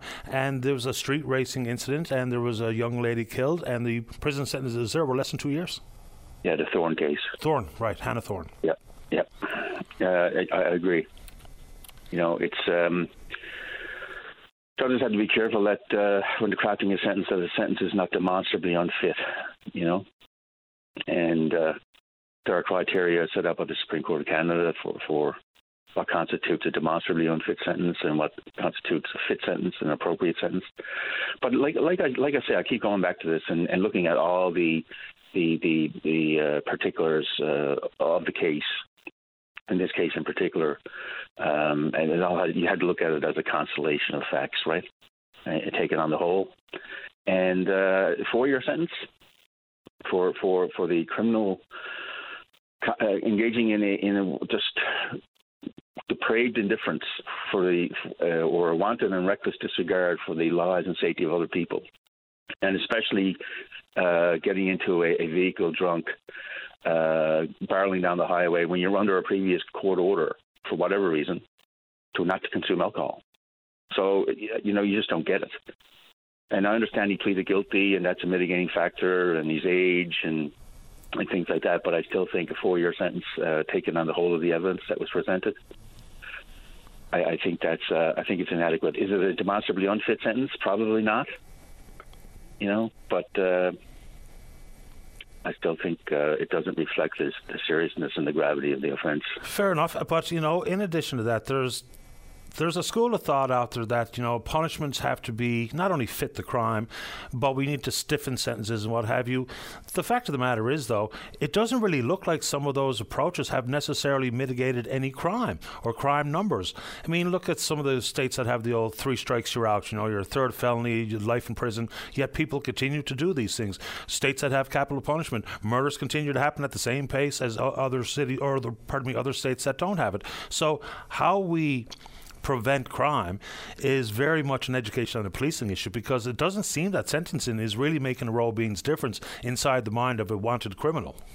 Yeah, I understand that, and you make a very good point, and I'm fully aware of that. It's a very perplexing problem. It's not one that's going to be solved in a 7 or 8 minute telephone conversation on public radio. But I just look at the circumstances of this case and the fact that this offender was under prior court orders to not consume alcohol. You got to have respect for the court and court orders. And I think deterrence, which is a factor in sentencing, I think it has to be given greater weight in sentencing, not to the point that it's going to fall into the demonstrably unfit category, and a sentence will be overturned by an appeal court. If an offender were to go that route, but we have a very perplexing and seemingly intractable problem in this society, and in this province in particular, with impaired driving. It's ubiquitous. It's everywhere, and the police are only getting a fraction of it due to budgetary constraints, and they can't be everywhere all the time. But we're talking about somebody died here, and it's not society looking for its pound of flesh. I'm not looking to give the man a 25-year sentence, but I think 4 years is on the low end of the scale, and the maximum sentence for impaired driving causing death is life in prison. And I think that 4 years on the rather low end, notwithstanding that he pleaded guilty. A life is lost. 4 years does seem like a fairly lenient sentence. I don't think you'll get a whole lot of argument out there, Colin. I appreciate the time. Anything else you want to say this morning? I just want to say, with summer coming on now and the advent of e-bikes, electronic bicycling, that people can go and buy e-bikes and go around town, and they're just like a regular bicycle, but they're also a motorized vehicle too.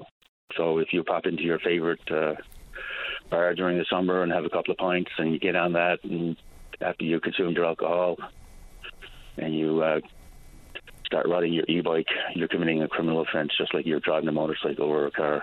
So I'm not sure how many people would have considered that.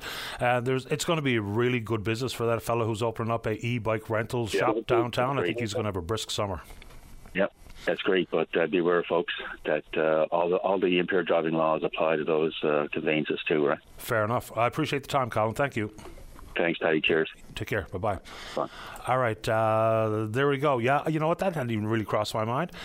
Because you can indeed be half caught on your pedal bike, but if it has any sort of propulsion, even like an e-bike, you do indeed fall into the drunk driving laws or impaired driving laws as they stand. I assume the same goes for drug consumption. I guess so, because they're one and the same now is how we treat them on the roads. Okay, let's go ahead and take a break. Today might be a good day for you to join us on a topic of your choosing. If you haven't heard of Broach, doesn't mean it's not up or worthy of discussion. If you're in and around town, 709-273-5211. Elsewhere, toll-free long distance 1-888-590-VOCM, which is 8626. We're taking a break and then we're coming back. Take a break. Join us weekdays from 12:30 to 1 p.m. as we discuss anything and everything that's happening now. It's all on the table during your VOCM lunch break. Welcome back to the program. Interesting email challenge there during the 10 o'clock news that I'm just getting to during that break. It was something I said off the top of the show about government picking winners and losers. And the emailer says, no, the rules are being applied fairly, but that's exactly what winners and losers means, is how the rules are set up in the first place. And that conversation came from the issue regarding BP and exploring out at Ephesus, I think that's the name of the oil field, where there might be somewhere 3 to 5 billion barrels of recoverable oil. But the fact of the matter is some of the exploration that they're doing is inside a marine refuge called the Northeast Newfoundland Slope Closure. So it's a massive body of water, somewhere around 10 times the size of PEI.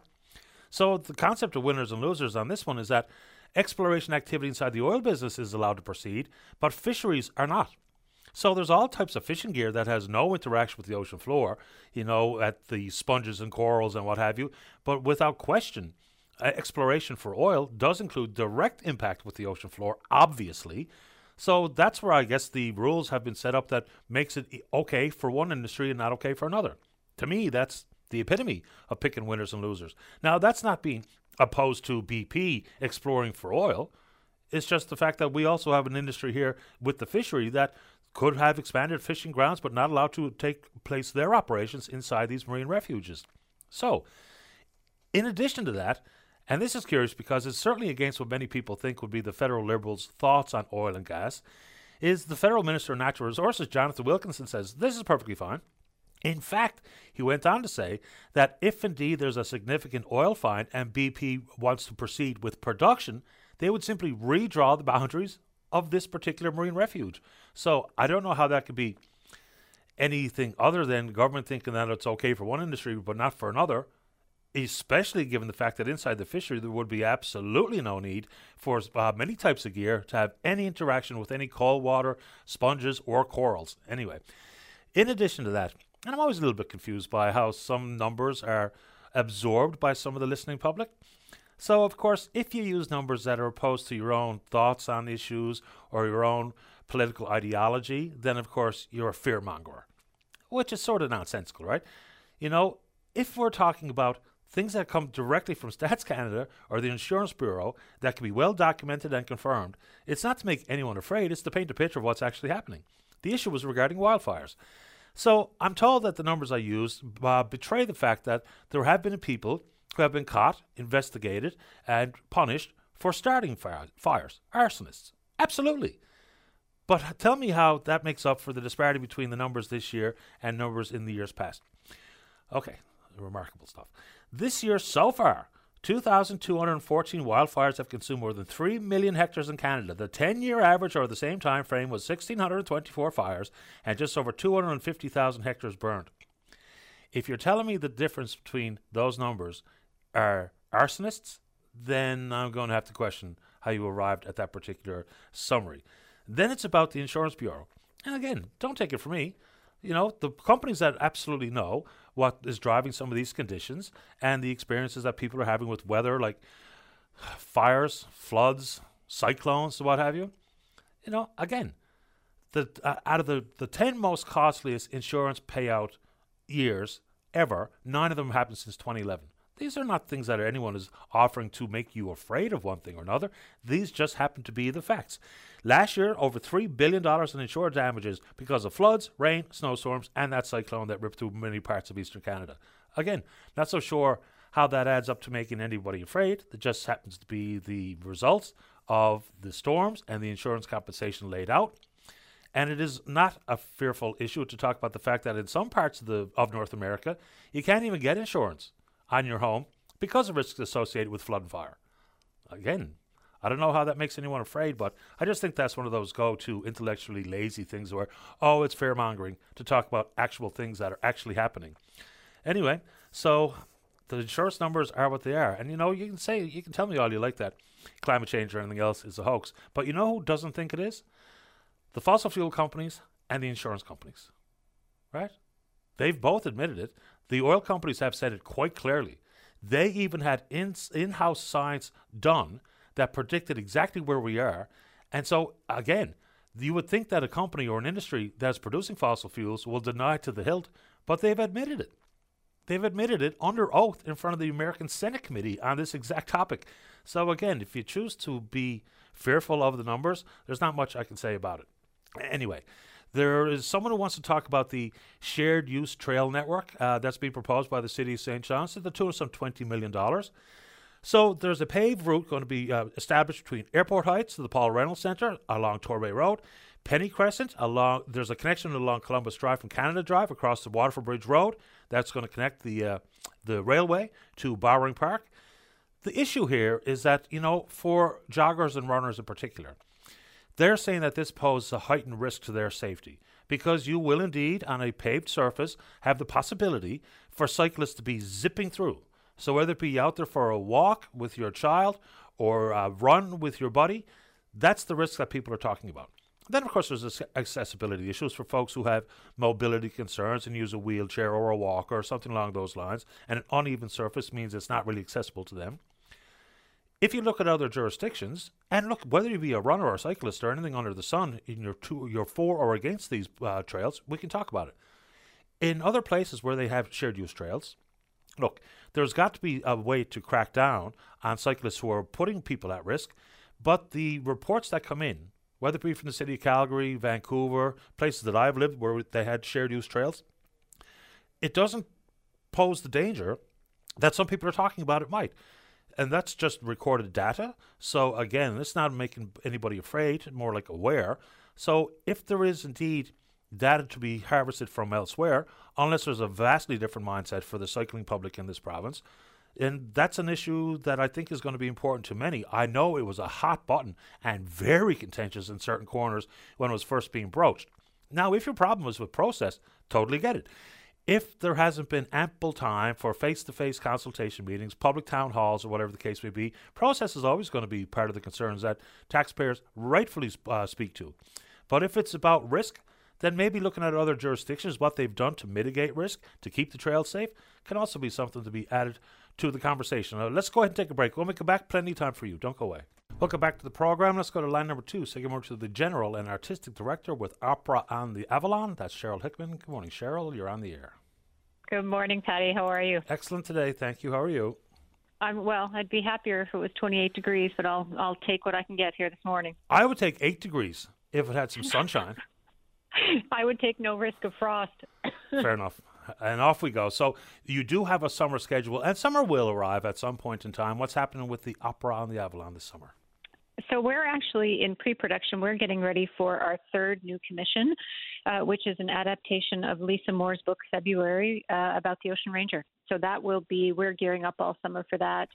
And that will be premiering at the Arts and Culture Center this October 13th and 14th. This, of course, we're talking about 1982. It's something that has haunted this province since that very day. All hands lost, including a couple of guys that grew up in my neighborhood. When you take on traumatic issues like that, whether it be with 3 Decembers and or the February Let the Light In, What kind of challenge does that pose versus doing the rosy, big numbers, high production, all smiles, winks and nods, because it's a vastly different theatre experience, and I would imagine a vastly different workshop. I think we try to reflect the lives of Newfoundland and Labrador on stage. And I think, February, while it deals with the Ocean Ranger and that event, really what the themes are of dealing with loss and of a loved one and resilience, through the worst imaginable event. And I think that's what we're known for in this province. So we really try to tell stories of this place, of our communities, of our people, in a way that I think illuminates the world around us, not only for people here, but dream all over the world for, everyone. So I think our stories are important to tell and that there's lessons to be learned from them. And there's nothing like being in a theater and experiencing that together. And I think the power of the human voice is so unique. And when you hear these stories sung and you see yourselves reflected on stage, it really can be a transformative experience and one that resonates, I think, with our community. So tell me a little bit more about February Let the Light In. So it's not about day of and the sinking of and all 84 men lost that day. Yep. So it's a follow through with is it about one family's aftermath, or is it bigger than that? So it's based on one person, Helen, who lost her husband Cal on the Ocean Ranger, and it follows her as her, she has grown children and a son who is now seeking to work in the oil industry and who comes home to Newfoundland, and also has the added issue of he's just learned that a recent, weekend fling has resulted in a pregnancy. So there's a lot going on. So it talks about, I think, how we deal with generational grief and how those things, I think, can have effects on you for your whole life. And so it's really told through the vehicle of one family's story, and then all of the things around it. And, of course, the event is the Ocean Ranger. So the Newfoundland Writers is always amazing. So working with Lisa for this book, she's the one who's co-adapted it into what we call, opera uses the word libretto. People would also know it as a play. So she's, put this piece of art into an opera, and that's been also an amazing experience. And I'm sure for Lisa, seeing your words turned into music in that scale must also be very interesting. So I know she's had movies and TV shows and all that kind of stuff. So now I think this is her first opera. But it's, it's taken 3 years. Are really large endeavors, and it takes a long time to go from workshop. And we've worked with local artists at Trinity, and Donna Butt partnered with us at Rising Tide to workshop it for the first couple of 2 years, and finally at the stage where all the music is done, finished, and we're everyone's hired, and now we're just waiting to start rehearsals in September. Lisa's a great example of how we punch above our weight in so many fields inside the arts. I mean, she's probably one of the preeminent Canadian authors, whether we're talking about contemporary authors or otherwise. She's been nominated and won a variety of huge prizes in her field, so Lisa Moore is amazing. Talk about that collaborative process, because it's one thing to put a production on stage that's been done elsewhere, maybe to tweak it to look and reflect more of a Newfoundland flair, but when you're adapting a novel like this on a subject like this, how does that work between you, your team, and Miss Moore? So what we tend to do is we, hire artists and then empower them to do the work that we think they're great at. We don't really want to get involved in, once we hire you, it's not for us to tell you how to do it. So we tend to try to get the best people that we think would work well together. And in this case, it's Lisa and a composer, Laura Kaminsky, who she's an American composer who right now I think is the most produced, her piece as one, which we also premiered here a few years ago. It was the Canadian premiere. She's the most produced composer in North America. So we try to put two amazing professionals together, and then they make magic. So watching them, I think, collaborate. And, with any new partnership, you never quite know how it's going to go. But I think they hit it off like gangbusters. And Laura's also been here and loved the province. And so, once we then put them together, I think it's certainly been a labor of love, and I know they've already talked about doing new projects. So sometimes it's just the alchemy. You put two creative people together, and you really create something special. And I think that's what this piece is for sure. And creating something I think, and I can't speak for Lisa, I know when we had our press conference last week, she said something, like watching these people come alive on stage and hearing what she's written on the page be transported into music and song is, a really amazing experience for sure. Before we let you go, are you working on any other productions before I ask you about one of the programs you operate? Yes, Patty. So actually one of the things we're going to be coming to you for, so we decided to do a big project about Confederation, and we're saying we're marking the 75th anniversary of Confederation next year. So what that will involve, it's one of the projects that the government is investing in for a Year of the Arts, and these are cultural investments. It will start off next year with a concert a couple of days before the anniversary of the 75th anniversary in March at the Colonial Building. And this will be, multidisciplinary. We want it to be really inclusive and include all members of our community. And then we will start releasing videos that are currently being shot. David Howells, who I know the photographer, Roger Monder from Up Sky Down, and an amazing photographer and filmmaker from the West Coast, Drew Kennedy. And we're all coming together to shoot artistic versions, different artists about what Confederation means to them. And we're asking them for their viewpoint. We're not telling them what to do. It's please collaborate with us and give your artistic imagination about what you think these videos should be. So, for example, we just shot James Daly, a young actor who's on the show Letterkenny and he did a video with us at Beaumont, Hamel, and Vimy, and we got to shoot in the trenches.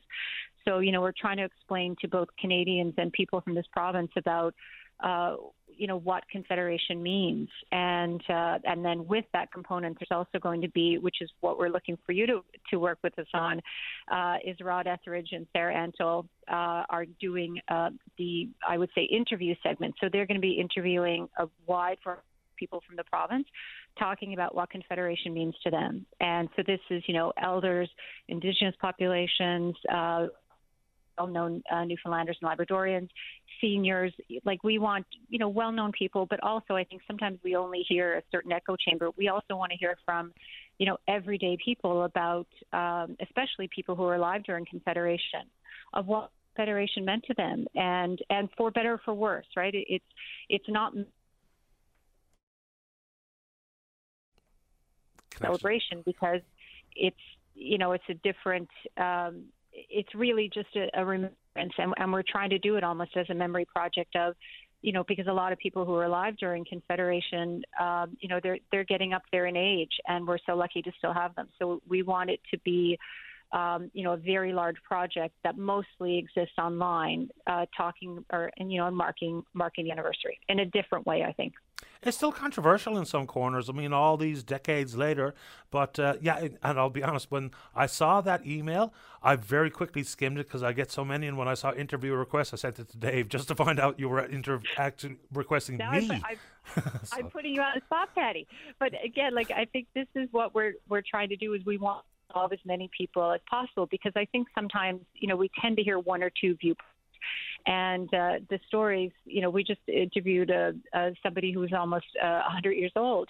These are the things that we want to talk to everyday people. And I think that's what I find amazing about Newfoundland. When you go in this province, Newfoundland, Labrador, you find the most amazing characters, and those are the stories. I mean, we are a land of stories, right, and storytellers, and that's what we want to capture.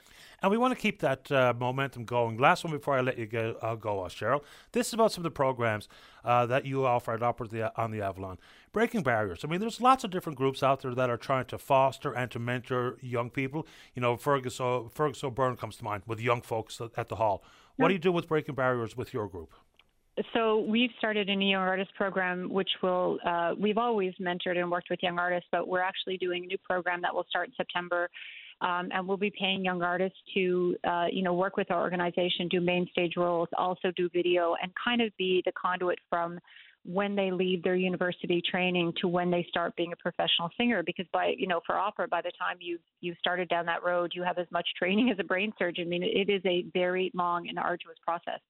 So we want to help you, start your professional training, continue it in a way that is, benefits you. So we work with the individual and tailor a program for them. And it's a year long, which is different from most young artist programs. And that will start with 4 singers and a conductor that we're working with. That will start in August, early September. Appreciate the time this morning. Break every leg in the house, Cheryl. Thank you, Patty. We'll be in touch about the other project, and we're not letting you get away with it. I appreciate it. Thank you. Okay, thanks, Patty. Bye. Bye-bye. Cheryl Hickman is the General and Artistic Director with Opera on the Avalon.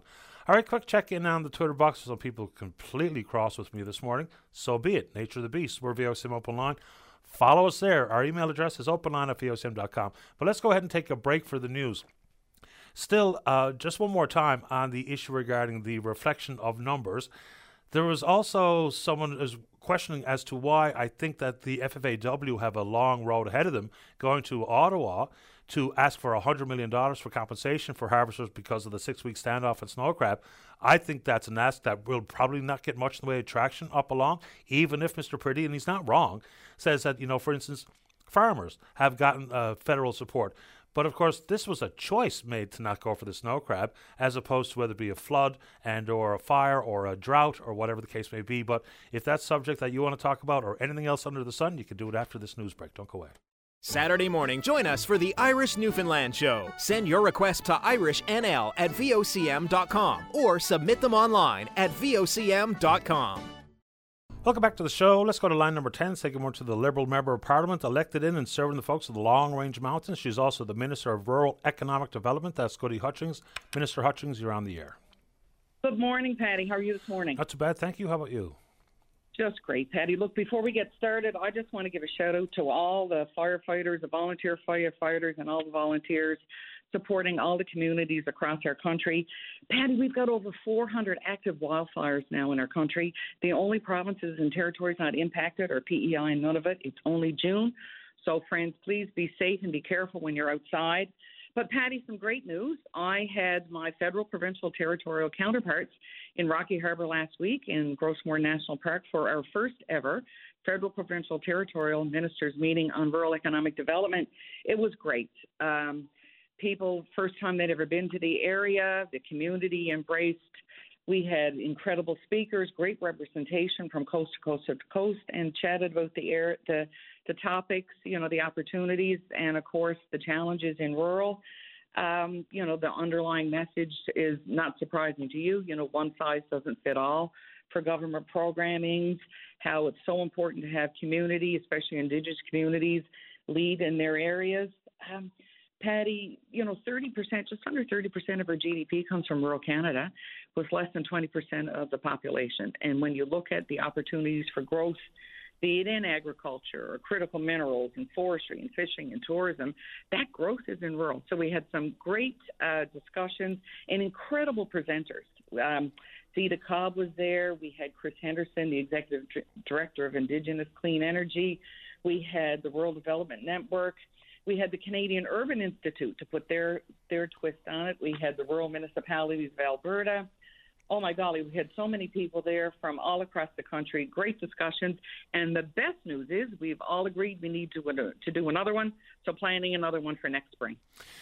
It also requires community leaders to take the bull by the horns, because it's one thing for the Shorefesta Foundation to have someone like Zita Cobb with her horsepower, her money, and her connections, but you don't need a Zita Cobb. You just need a plan. And then you got to work towards that plan. And many community leaders, without all of the background that Ms. Cobb have, can replicate or mimic what they've done on Fogo Island. Very quickly, you mentioned the fishery regarding economic development in rural Newfoundland and Labrador in particular. This is the concept that I've been talking about, is the picking the winners and the losers. And this is even from your Natural Resources Minister, Jonathan Wilkinson, talking about it's okay to go ahead and explore for oil in the northeast Newfoundland slope closure, but the fishery can't be involved in that area, where there's fishing gear that will not impact coral or sponges on the sea floor. So what do you say to that when, we're extending courtesies and options to the oil and gas industry, but not to the fishery, which is a huge part of the rural economic development opportunity, and to maintain rural economies of scale? What do you say? Well, Patty, I don't need to tell you the fishery is the backbone of Newfoundland and Labrador and the backbone of Atlantic Canada. And we've seen fishery technologies evolve over time. And we're there to work with. Matter of fact, I've got a meeting with Greg Pretty at FFAW tomorrow. They're here in Ottawa. So it's chatting through. It's working with the Marine Institute to make sure that we're using the best technologies, for the fishers, but also for the fish and the oceans. So by working together, we'll work through all this. We will. Okay, so but just very quickly, in the winners and losers, do you find that to be a fair characterization? Because the big industry that is the oil business and the revenues it generates compared to the fishery, it really does feel like the federal government that says, okay, oil, no to fishery based on scope, scale, and money. I don't know, Patty. I don't agree with you there, because our fishery, it started with an inshore fishery, and it's the communities, it's local communities. And we heard this loud and clear last week. It's local communities being part of the industries, be it forestry, be it fishing, be it mining, be it tourism. We have a diverse opportunities in rural Newfoundland and Labrador. Oil and gas is important, but I'll tell you the other industries. Look at the potential that we have in our province and Atlantic Canada with wind hydrogen. So the rural Canada has some incredible opportunities. Rural Newfoundland and Labrador has some incredible opportunities. Okay, let's move off into an issue that's in front of you as well. Is the FFAW going to Ottawa asking for $100 million in compensation? They say the union's taking no responsibility for the 6-week standoff when, of course, the union drove the solidarity and asked the boats to stay tied up. Your initial thoughts on that request? So we've met with FFAW before, Patty, and again, as I said to you, I'm meeting with Greg Pretty tomorrow, and we do have their proposal. Look, and you alluded to it in your opening, in your comments earlier this morning. The fishery wasn't closed. Also, people in Newfoundland and Labrador have to realize that the crab fishery was open in the Maritimes. So the fishers in the Maritimes decided to go fishing, and the union said, no, we're not going fishing now in Newfoundland and Labrador. So that makes it dicey. We don't make regulations for provinces and territories. EI makes regulations for the country. So it's an interesting conversation we're going to have again tomorrow. We've got ice conditions as well, but it has to be, was the fishery open? Was the fishery closed? Were people able to go fishing? Was it weather? Was it, just because you don't decide to go fishing? And again, doesn't bode well for the conversation when the crab fishers in the Maritimes went fishing. But look, we'll have that conversation tomorrow. I know it's impacted the processors, the people working in the plants. It's impacted some of the fishers, and we have to have a conversation and say, is there a path forward in this? But it also shows how some of the negotiations and conversations should have started much earlier than just when the fishery was about to start. Another one that would be facing your cabinet is issues regarding the Special Rapporteur, Mr. David Johnson. He's going to testify today in front of the Standing Committee on Procedure and House Affairs. There's been a non-binding motion that's been passed overwhelmingly inside of Parliament that says that the parties don't have faith in Mr. Johnson at this point. Some of it is politics, some of it is optics, but some of it is reality. If we don't get down to the brass tacks and have what I think many people, including many Liberals, would think is the only path forward here is a public inquiry, why does your party continue to have faith in Mr. Johnson if you've lost the faith of the House? Patty, Mr. Johnson has got a long and dedicated career of serving Canadians. And, when it comes to national security, frankly, we've got to take the politics out of it. Look, I was one of the founding committee members of the National Security and Intelligence Committee of Parliamentarians. That was nonpartisan. We had representation from the Senate, from every party in the House of Commons. And I, at that time, had some of the highest security ratings in the country. And NCCOP has been tasked to evaluate all the measures and work with Mr. Johnson. When people make comments about especially the leader of the opposition, when he says, oh, no, I don't want to get the security clearance, it's like him making a comment on a book that he has only read half of it. And until he gets a security clearance, he can't read the whole novel. So at that point, he would be able to comment on the information that's in there. But when you talk security, you're talking national security, you're talking international security, and frankly, you're talking people's lives. So you have to take this, the opportunity that's been available to them to get the high security clearance to review all the materials, and I would recommend anyone to do that. But regardless of what Mr. Polyev or Singh or Planchet or May think about Mr. Johnson, the question is more specifically about your government. Because Mr. Johnson's career in the past and the work he's done is one thing, but as a snapshot in time and the importance of the integrity of our elections and the faith of the electorate in democratic institutions, even if classified documents will not see the light of day, even inside a public inquiry, it will indeed give Canadians the thought that the government has taken it serious enough to go to those great lengths because there's legislation regarding judicial inquiries. So even if we're not going to glean a whole lot more information, this might be a political sidestep and or a potentially societal mistake. So why have continued faith in Mr. Johnson if the House has lost faith in him? And it seems like many Canadians, including many of your Liberal voters, have felt the same way, because we got to get this right. Patty, look, it's expected and it's appropriate for people to disagree and have open debate on issues that impact Canadians. But Mr. Johnson is doing his sessions across the country. I personally think there's nobody better to do this. You know, he was appointed by the Harper government. Yes, he's been involved in many things with all parties in the country. I think we have to take the politics out of it, get the facts on the table, and let the debate be based on facts.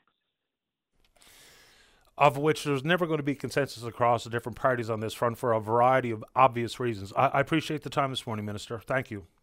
Thank you, Patty. Take care. You too. Bye-bye. Goody Hutchins is the Liberal member for Long Range Mountains and the Minister of Rural Economic Development. Okay, for the first time ever, as opposed to paying a levy for other provinces to take our tyres, and when they were going to Quebec, they were simply burning them, incinerating them to generate power. Now we're going to recycle them to the tune of about 700 tyres an hour, 500,000 annually. Joining us on line number 4 right after this break is the Director of Coastal Tyre Recycling. That's Bev Connell. Don't go away. Welcome back to the show. Let's go to line number 4. Say good morning to the Director of Coastal Tyre Recycling. That's Bev Connell. Good morning, Bev. You're on the air. Good morning. How you doing today? Doing great. How about you? Oh, not so bad at all. So welcome to you and your company. It's about time that we found a way to recycle rubber here in this province. It's been a long number of years where we're actually paying people a levy to just take our tyres and incinerate them. Let's talk about the product that you produce after the fact when you shred the tyres, what you're calling a TDA, a tyre-derived aggregate. We can all envision what it is, simply a shredded tyre, but what are the uses for? So the main uses is either a lightweight fill material or it's used for, backfilling foundations. It's better draining than rock. It provides some insulative properties as well as the drainage. And so a lot of times it's like a lightweight fill, if you want to picture that, a lightweight rock material. So you're going to give the opportunity for contractors and contracting companies to buy your product, to give it a test drive. What do you tell them based on the fact that you've been producing this for some 30 years in different parts of the country and some of the data to back up some of the qualities that you promote? Well, with any of the contractors, they're pretty traditional in nature. They're used to using rock. They're very familiar with how to use rock. So it's a little bit different in the handling of the material and making sure that they use it properly. And so we'll work with all of them. We have an engineer that's been working with us for 15 years in Nova Scotia that's been involved in pretty much every project that we've done. And so he's very familiar with it and studied the material. We also work with Dalhousie University Engineering Division, and they've done research on TDA projects in Nova Scotia for the past 12 years. It's one thing when we talk about carbon footprint at the facility itself, but when you shred a tyre and put it in what would be water runoff areas, would eventually make it back into some of our estuaries or our drinking water reservoirs. So what about the implication of the rubber in those settings? So there's been a lot of testing through the ASTM standards. So it's the American Standards for Engineering Products. They've tested rubber in sort of above the water table, if you will, and below the water table. And there's been very negligible results from that. They haven't had any instances where they've contaminated any water sources. So if it's manufactured to the engineering spec, which there is one, if it's manufactured properly and used properly, there have been no cases of environmental impact. What constitutes properly? What are the different processes that one would be improper and one proper? Well, the equipment to start with. So the shredding equipment is critical to when you're shredding the tire. You don't want exposed metal. So if you picture a tire, the bead in a tire, if you rip the rubber apart, you're going to have wire that sticks out of the material and becomes exposed to the environment. So when you put it in a fill application, you'll get water that makes a lot of contact with a lot of the wire in the product. So in the standard, it's to be cut very precisely so that there isn't exposed wire in the material to potentially have iron in the water. And that's the other thing you have to look at, what's actually in a tire that could end up in the environment. Iron is from the metal is the main one. Does the long-term business model for Coastal Tire Recycling include importing tires from elsewhere, or simply we have enough here for you to constitute your business model? So within the Atlantic region, there's kind of a contract in each of the regions. We would focus only on tires in Newfoundland. We do have processing in Nova Scotia, and the only province in the Atlantic region currently would be PEI that ships their tires outside of the province for recycling. So the plan with Coastal Tire is to process the tires in Newfoundland. We pay a fee when we buy tires, and I don't know how much it costs us. I think somewhere in the neighborhood of $2 million a year to have the tires sent out, and if that number is wrong, you can set me straight. But is your contract directly with the provincial government, and there's an associated fee, I guess, based on numbers of tires recycled or repurposed? The MMSB, so the Materials Management Board in Newfoundland, manages the tires, and I guess those will be the folks to talk to about. They've been managing used tires in Newfoundland for, well, probably more than 20 years. So we contract directly with the MMSB for our contract. And so, how do you get? How do you get paid? Like based on the? So we're contracted to them. They pay us based on a per ton fee. Appreciate the time, Bev. Anything else people need to know about your operation? Well, I guess there's always lots of naysayers out there. TDA has been used around the world for many, many years. What we're doing is not new. It's applying technologies that have been in place in various parts of the world, like I say, for 30 years. And so it may be new to Newfoundland, but it's certainly not new to us. Yeah, I've got a buddy in Ontario working in a facility like this, and they're making garden path stones with some of the material. I appreciate your time this morning, Bev. I wish you good luck. Thank you very much. Appreciate it. My pleasure. Bye-bye. Okay. As Bev Connell, Director of Coastal Tire Recycling. So someone had made the observation that, well, we're not doing away with the tire, we're repurposing. But as far as I understand, the only other options are bury them or burn them. So coming up with some sort of aggregate that could have some commercial attractive nature associated with it seems like better than what we were doing in the past anyway. Let's go to line number 2 and say good morning to the CEO of the Port of Argentia. That's Scott Penny. Good morning, Scott. You're on the air. Hi, good morning, Paddy. How are you? Best kind, you? Good, thanks. I'm doing well. Thanks for the invitation. Happy to have you on the show again. Lots of exciting things going on at the port. And now you've secured the deal with Pattern Energy on their renewable energy project. First phase, 300 megawatt wind energy. So Pattern a little bit out ahead of the game here when it comes to the other proposals that are in place, because I guess the key piece of leverage that you and Pattern had is that you don't have a Crown land lease application in front of government at this point. Talk us through the deal.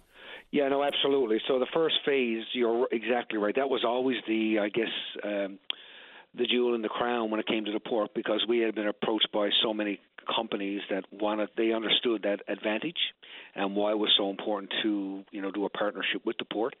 And so you're right, over the last 7 or 8 months we've been able to finalize an agreement, and so that really puts us in a great position for phase 1, and we'll see what happens as part of phase 2 and 3 that Pattern are pursuing as part of the Crown Land application process. And the initial phase, is this for domestic power use or is it for ammonia export? It'll be for ammonia export. That's where they're focused on right now. So, I mean, like we talked about World Energy H2, which gets a lot of the oxygen on this one, basically, yep. I think because of Mr. Risley and his presence inside that company and his background or his track record in this province. Do you have a an agreement or an MOU or a power purchase issue with some jurisdiction, whether it be through Rotterdam or in Germany like Risley and his group? Where's the power going or the ammonia going? Right. So it's all part of that Canada-Germany hydrogen summit that we had in Stephenville about 10 months ago.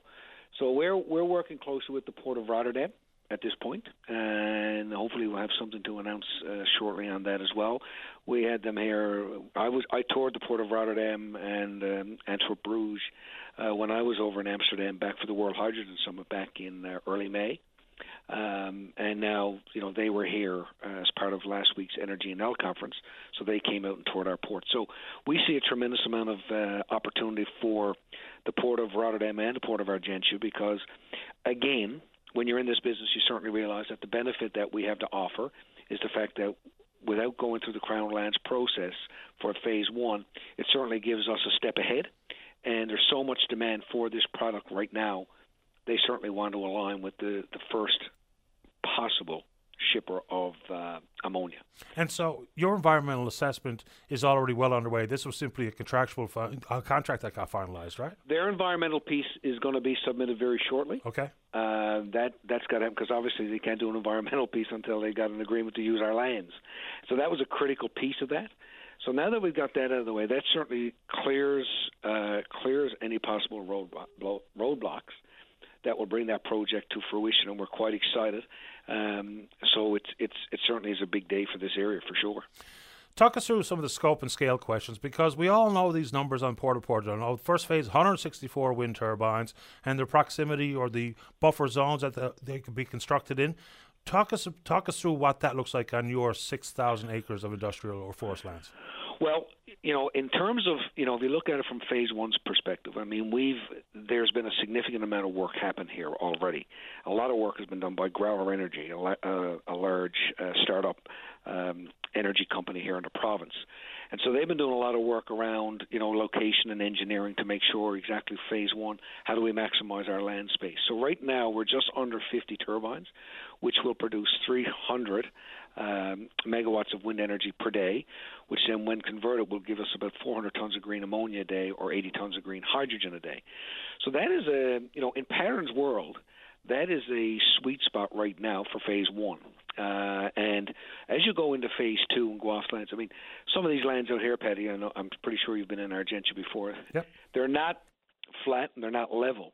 We had a director from Pattern was here last week at the conference, and one of the funny things that they had said to Minister Wilkinson and Minister O'Regan, they were here for a tour, was that, we're building the largest land-based wind farm now in New Mexico called Sonzia. And we can walk from turbine to turbine, right? And there's no issue. The land is so flat. He said, go from turbine to turbine here in Argentia, we're going to be seasick from walking the hills.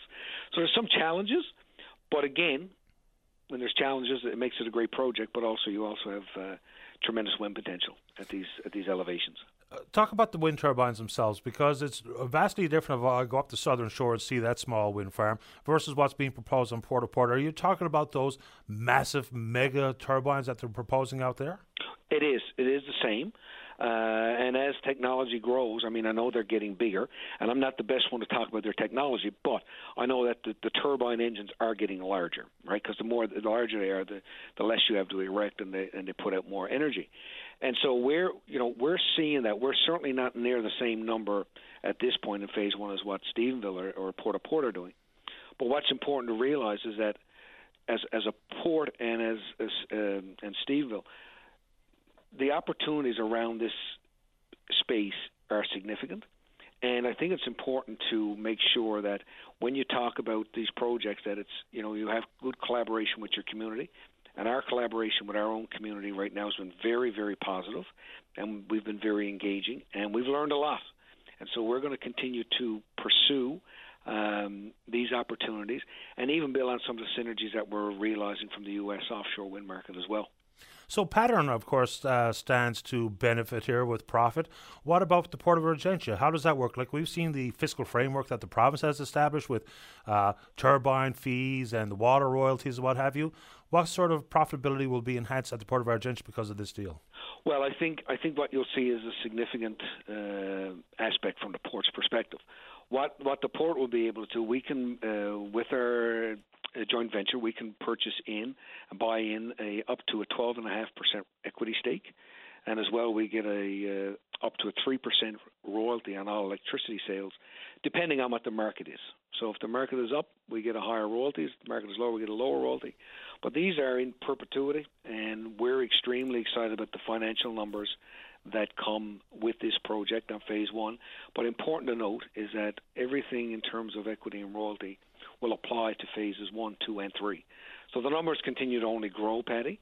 And so when you talk about the port and the opportunities that will come with it, not only our communities, it is absolutely significant. We have a long-standing agreement with the town of Placentia where they get 20% of gross revenue. So that 20% is a significant, a substantial investment into our social economic fabric here in the Placentia area, whether it be roads, etc. And so that's not something that we've just thought up out of the blue to try to get community buy-in. There's an action that's been there for years, and so there's a real drive, like there would be with any entity. You know, the more successful the port is and the more successful Pattern is, then the more successful our community is. And it's, again, that's the best part of all of this. This was not a hoodwink that we came up with to try to get buy-in. This has been in place for years, so it's been very, very positive. I don't know how intimately involved you are with Pattern Energy's phase 2 and 3. Is it moving targets based on Crown land? Is it moving target based on end consumer or signing power purchase agreements? What is it? Well, I think that the biggest thing is the Crown land piece. Okay. Right? That's like everybody. Everybody needs to find out where we're to in terms of what lands are available to us. And so once we get that in place, then I think the power purchase agreements, Paddy, I don't think are going to be an issue for any developer in Newfoundland and Labrador. Well, the growth forecasts are unbelievable. Unbelievable. So you take 19 entities that are buying for these Crown lands. I think it's we're getting close, hopefully, that the government can get these applications out, get them approved, and get these projects started, because these are significant. And last week at Energy NL, the buzz at Energy NL was like something I had not seen in the last 10 years.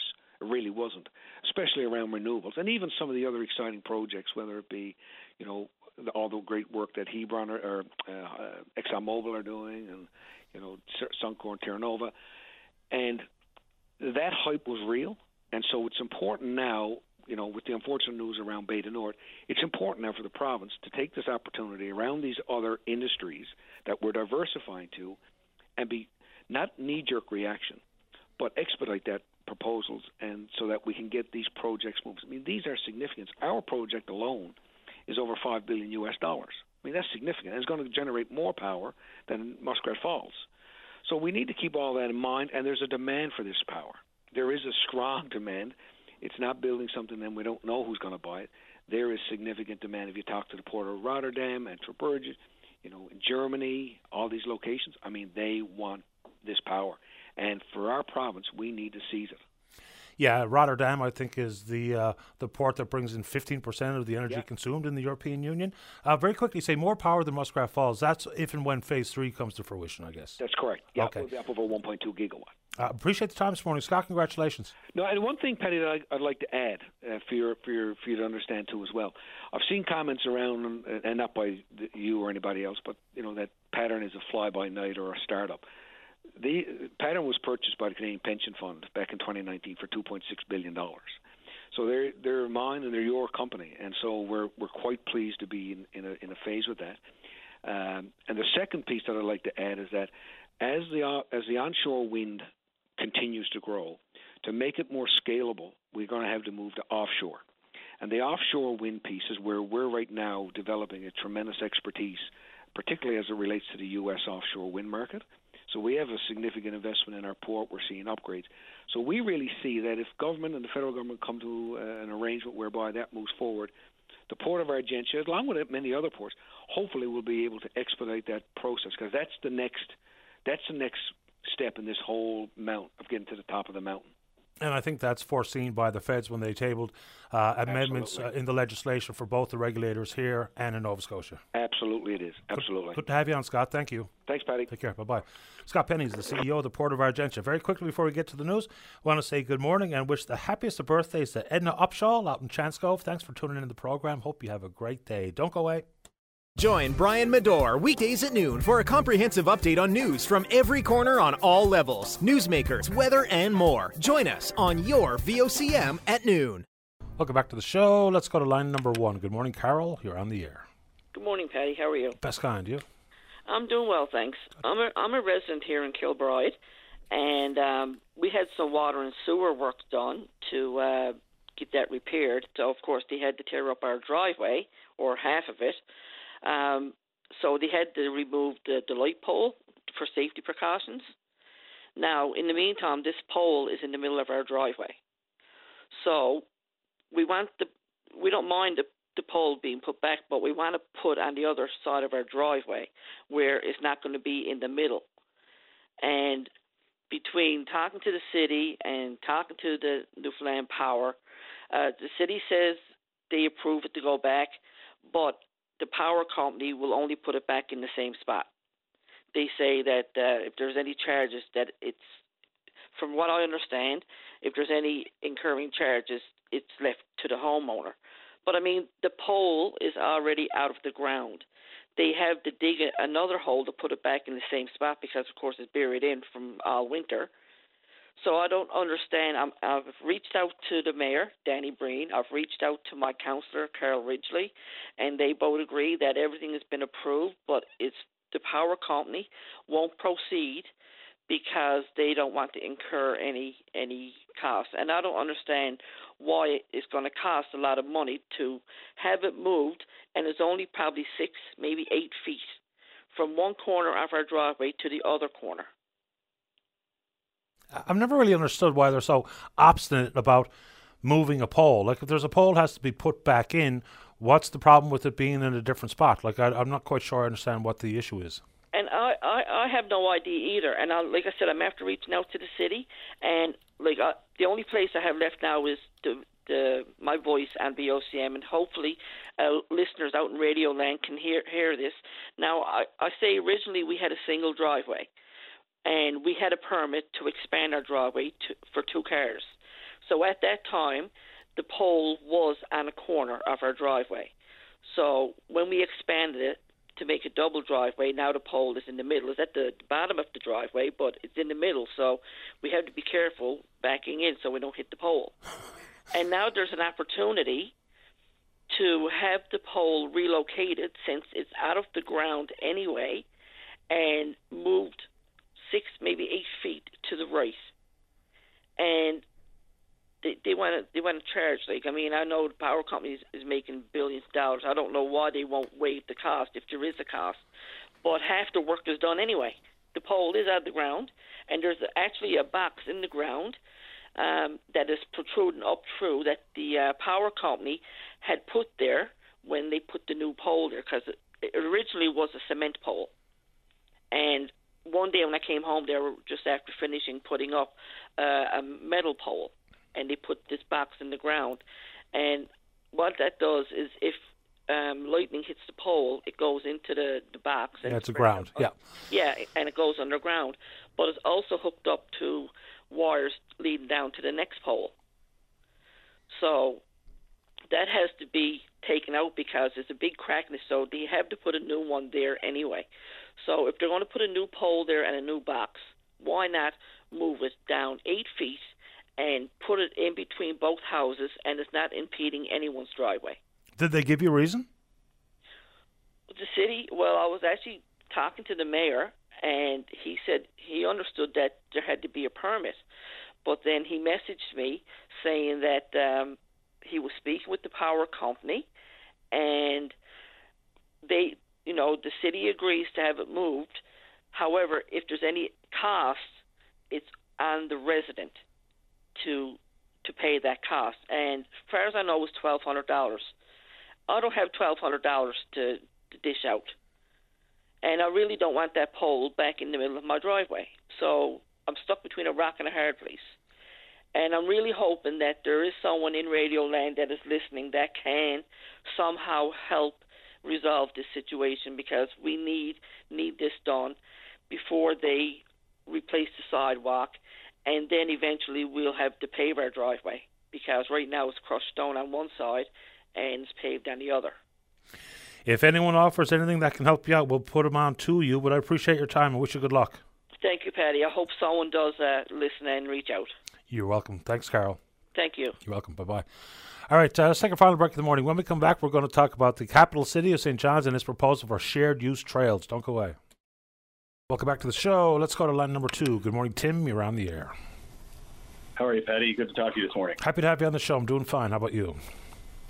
Pretty good. Some exciting stuff coming out of the city. Good to see some movement on this. I know, as you mentioned, I guess a little while ago, maybe an hour ago or so, there was some pushback, some arguments, things to be had, which is understandable in a project this size. But I did have, I do want to, after the applause, I do want to say that it seems like there's a lot of nonsensical stuff going on here, right? On city planning side, as well as with the public. Speaking of that stuff, like I'm looking at this map now that City of St. John's has with the proposed stuff on it, and I'm curious as to where these bike paths are even supposed to go. The new added stuff could be cool, but currently I'm looking at one in particular that makes no sense. There's a bike path on Cowan Avenue. Now, I don't know if you're familiar with Cowan Avenue, Patty. Pretty steep, long hill. Goes from McDonald's on Tossell Road to Frecker Drive up there by the 2 elementary schools, St. Matthew's Elementary and Cowan Heights Elementary. And that's it. It stops there. It's just that hill. So you can either go Mach 100 down the hill or crawl up slower than cold molasses. Now, is that a bike trail or just a bike lane? That's a bike lane, and It makes no sense to me. You can't get to it safely on any bike anyway.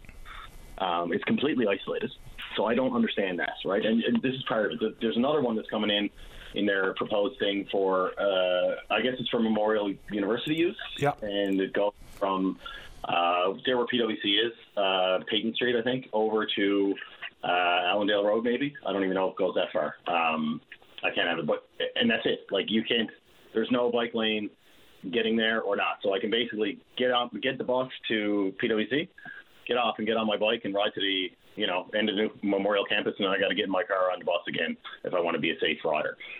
It's just I don't understand the purpose. It just doesn't make any sense to me. Well, the whole bike lane business anyway has long been confusing. There's one in Pleasantville where it just kind of starts and ends arbitrarily, and I don't know what the issue was about getting there, because you either had to come down off Logie Bay Road or you had to come in off of the White Hills Road, which are two pretty busy spots to get to a not busy spot to get a bike lane. Yeah, it doesn't seem like there was any actual thought put into why it was there. It was like, maybe this road's a little bit long, we'll put a bike lane in and give the cyclists a bit of pushback, see we are considering it, kind of thing. And it's, I understand there's probably positive things, and you have to deal with a lot of public stuff. There's permits, there's safety, blah, blah, blah. That's fine.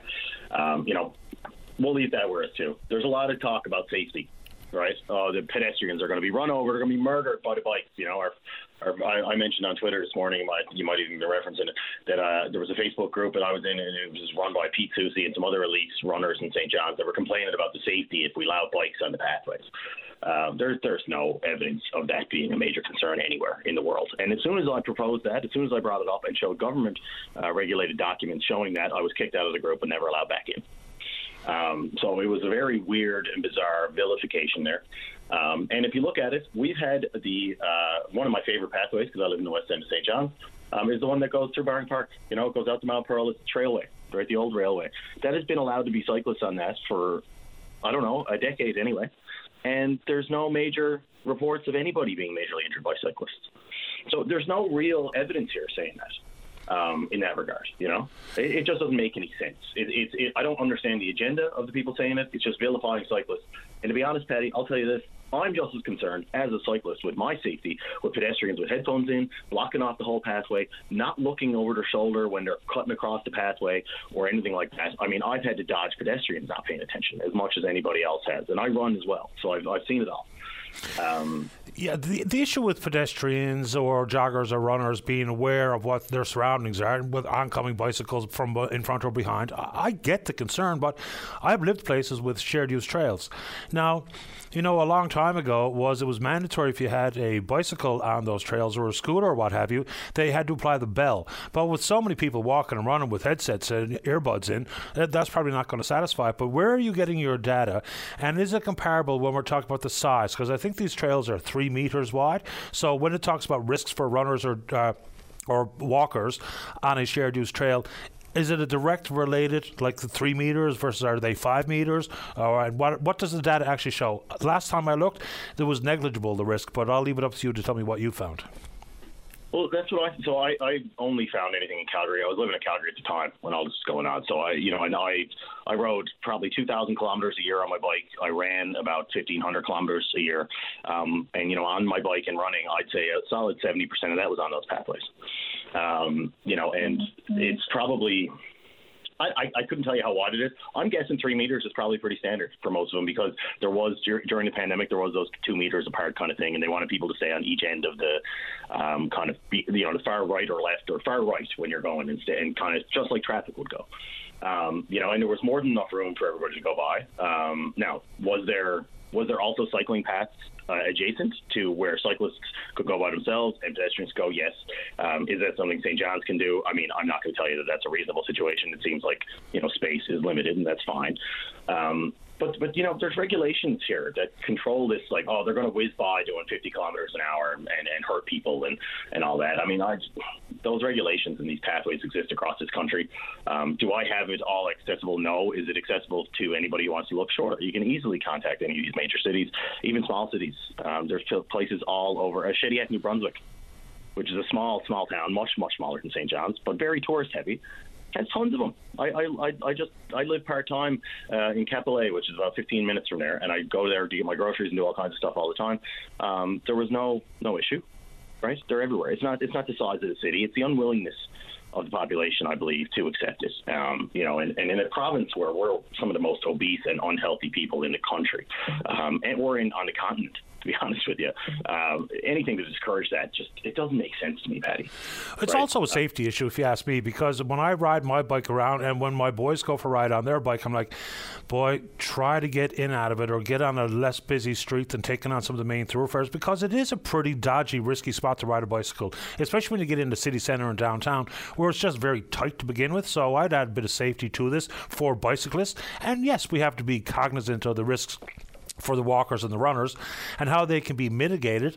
I really don't know what the plans are, but insofar as 3 meters being more the standard, not that I lived in Vancouver, but every time we'd go, we would rent a bike in Vancouver, and some of those pathways, like especially when you got down along the waterfront or what have you, they were as much as 10 meters wide. It was like on a racetrack. So there was ample room for everybody doing whatever they were doing, from roller skating to their scooter, biking, running, crawling, or whatever the case may be. So yeah, I'm going to have a look around at some of that data just to add to the conversation tomorrow, I suppose. This is a bit of information come from the city while we speak, Tim, it's regarding the Cowan Avenue bike path. The plan is for that to be extended to Canada Drive, run all the way from Columbus to Team Guju Highway. They say that was always a long-term plan. If you took away the lines now, when the plan comes to full fruition, they'd simply have to paint the lines back down, so they left them. That's what the city's telling me. I mean, I'm looking at it. That intersects. It's a cross, but it doesn't. The bottom of it, you got to turn around at tops of the road. Yeah, I don't have a map in front of me, so I can't speak to the veracity. But that's the information I got live. They are looking at putting in a route, and I saw it on the website this morning, from Topsail Road down to Barron Park, which would be great. And like I said, there is plans, right? And even I'm looking at it, they have two things there. There's a proposed backbone network, which I guess is the basic, get it done. And then there's proposed full network, which is what everybody's talking about. And even the full network, it's interesting you mentioned the downtown core. I worked at Kitty Bitty Brewery for almost a year last year, and I wanted to ride my bike because, I live in the West End. I can take my bike right down the pathway. It's a beautiful ride down, a little more pain coming back because you're uphill. Yeah. But, it's absolutely, I had to stop doing it after 2 rides, Pat. Patty, because I was almost killed. I was cut off constantly through all of downtown. I was cursed at, get off our Jesus roads, all this stuff by these drivers. And even the proposed full network from the City of St. John's, it stops at the entrance to downtown and covers none of it. And there's a couple of reasons that's really important. One, it allows people to get to the downtown core for restaurants, beverage places, a lot of breweries down there, right? Bannerman Brewing is a wonderful spot where a lot of cyclists like to go. Kitty Bitty Brewery is another one, right? And now they got a distillery down on the waterfront as well. That'd be fantastic. But think about this, Patty. These tourists come in here on the cruise ships. There's one coming in today. They can't rent a car for today. I mean, renting a car in the city is impossible, as it is when summer hits. I mean, it's not feasible. It costs a fortune. But you can't even rent a bicycle at the local bike shops and ride around the downtown core and see our tourism places. It seems all our tourism dollars are going to making sure people got somewhere to stay after they get blackout drunk on George Street. I mean, that's about it. There's no real accessibility to anybody. Even and back to accessibility, wheelchairs. It's an important component. Just because of the time on the clock, we'll have to leave it there. The discussion around the process for consultation, what have you, I always find that to be a fair one, even though some of the most concerned don't show up in the green room down at City Hall for any town halls. But I appreciate your perspective this morning, Tim. I appreciate your time. Thank you. One last thing, Patty. Try to get out to the information sessions, everybody. You can go on the City of St. John's website. There's a bunch of them coming up over summer. Please get out and voice your opinions. Maybe you can learn something, too, about what you don't know. Thanks for this. Thanks a lot, Patty. You're welcome. Bye-bye. Sorry, this is Tim with the last word, but we will indeed pick up this conversation again tomorrow morning right here on VOCM and Big Land FM's Open Line. On behalf of the producer, David Williams, I'm your host, Paddy Daly. Have yourself a safe, fun, happy day. We'll talk in the morning. Bye-bye.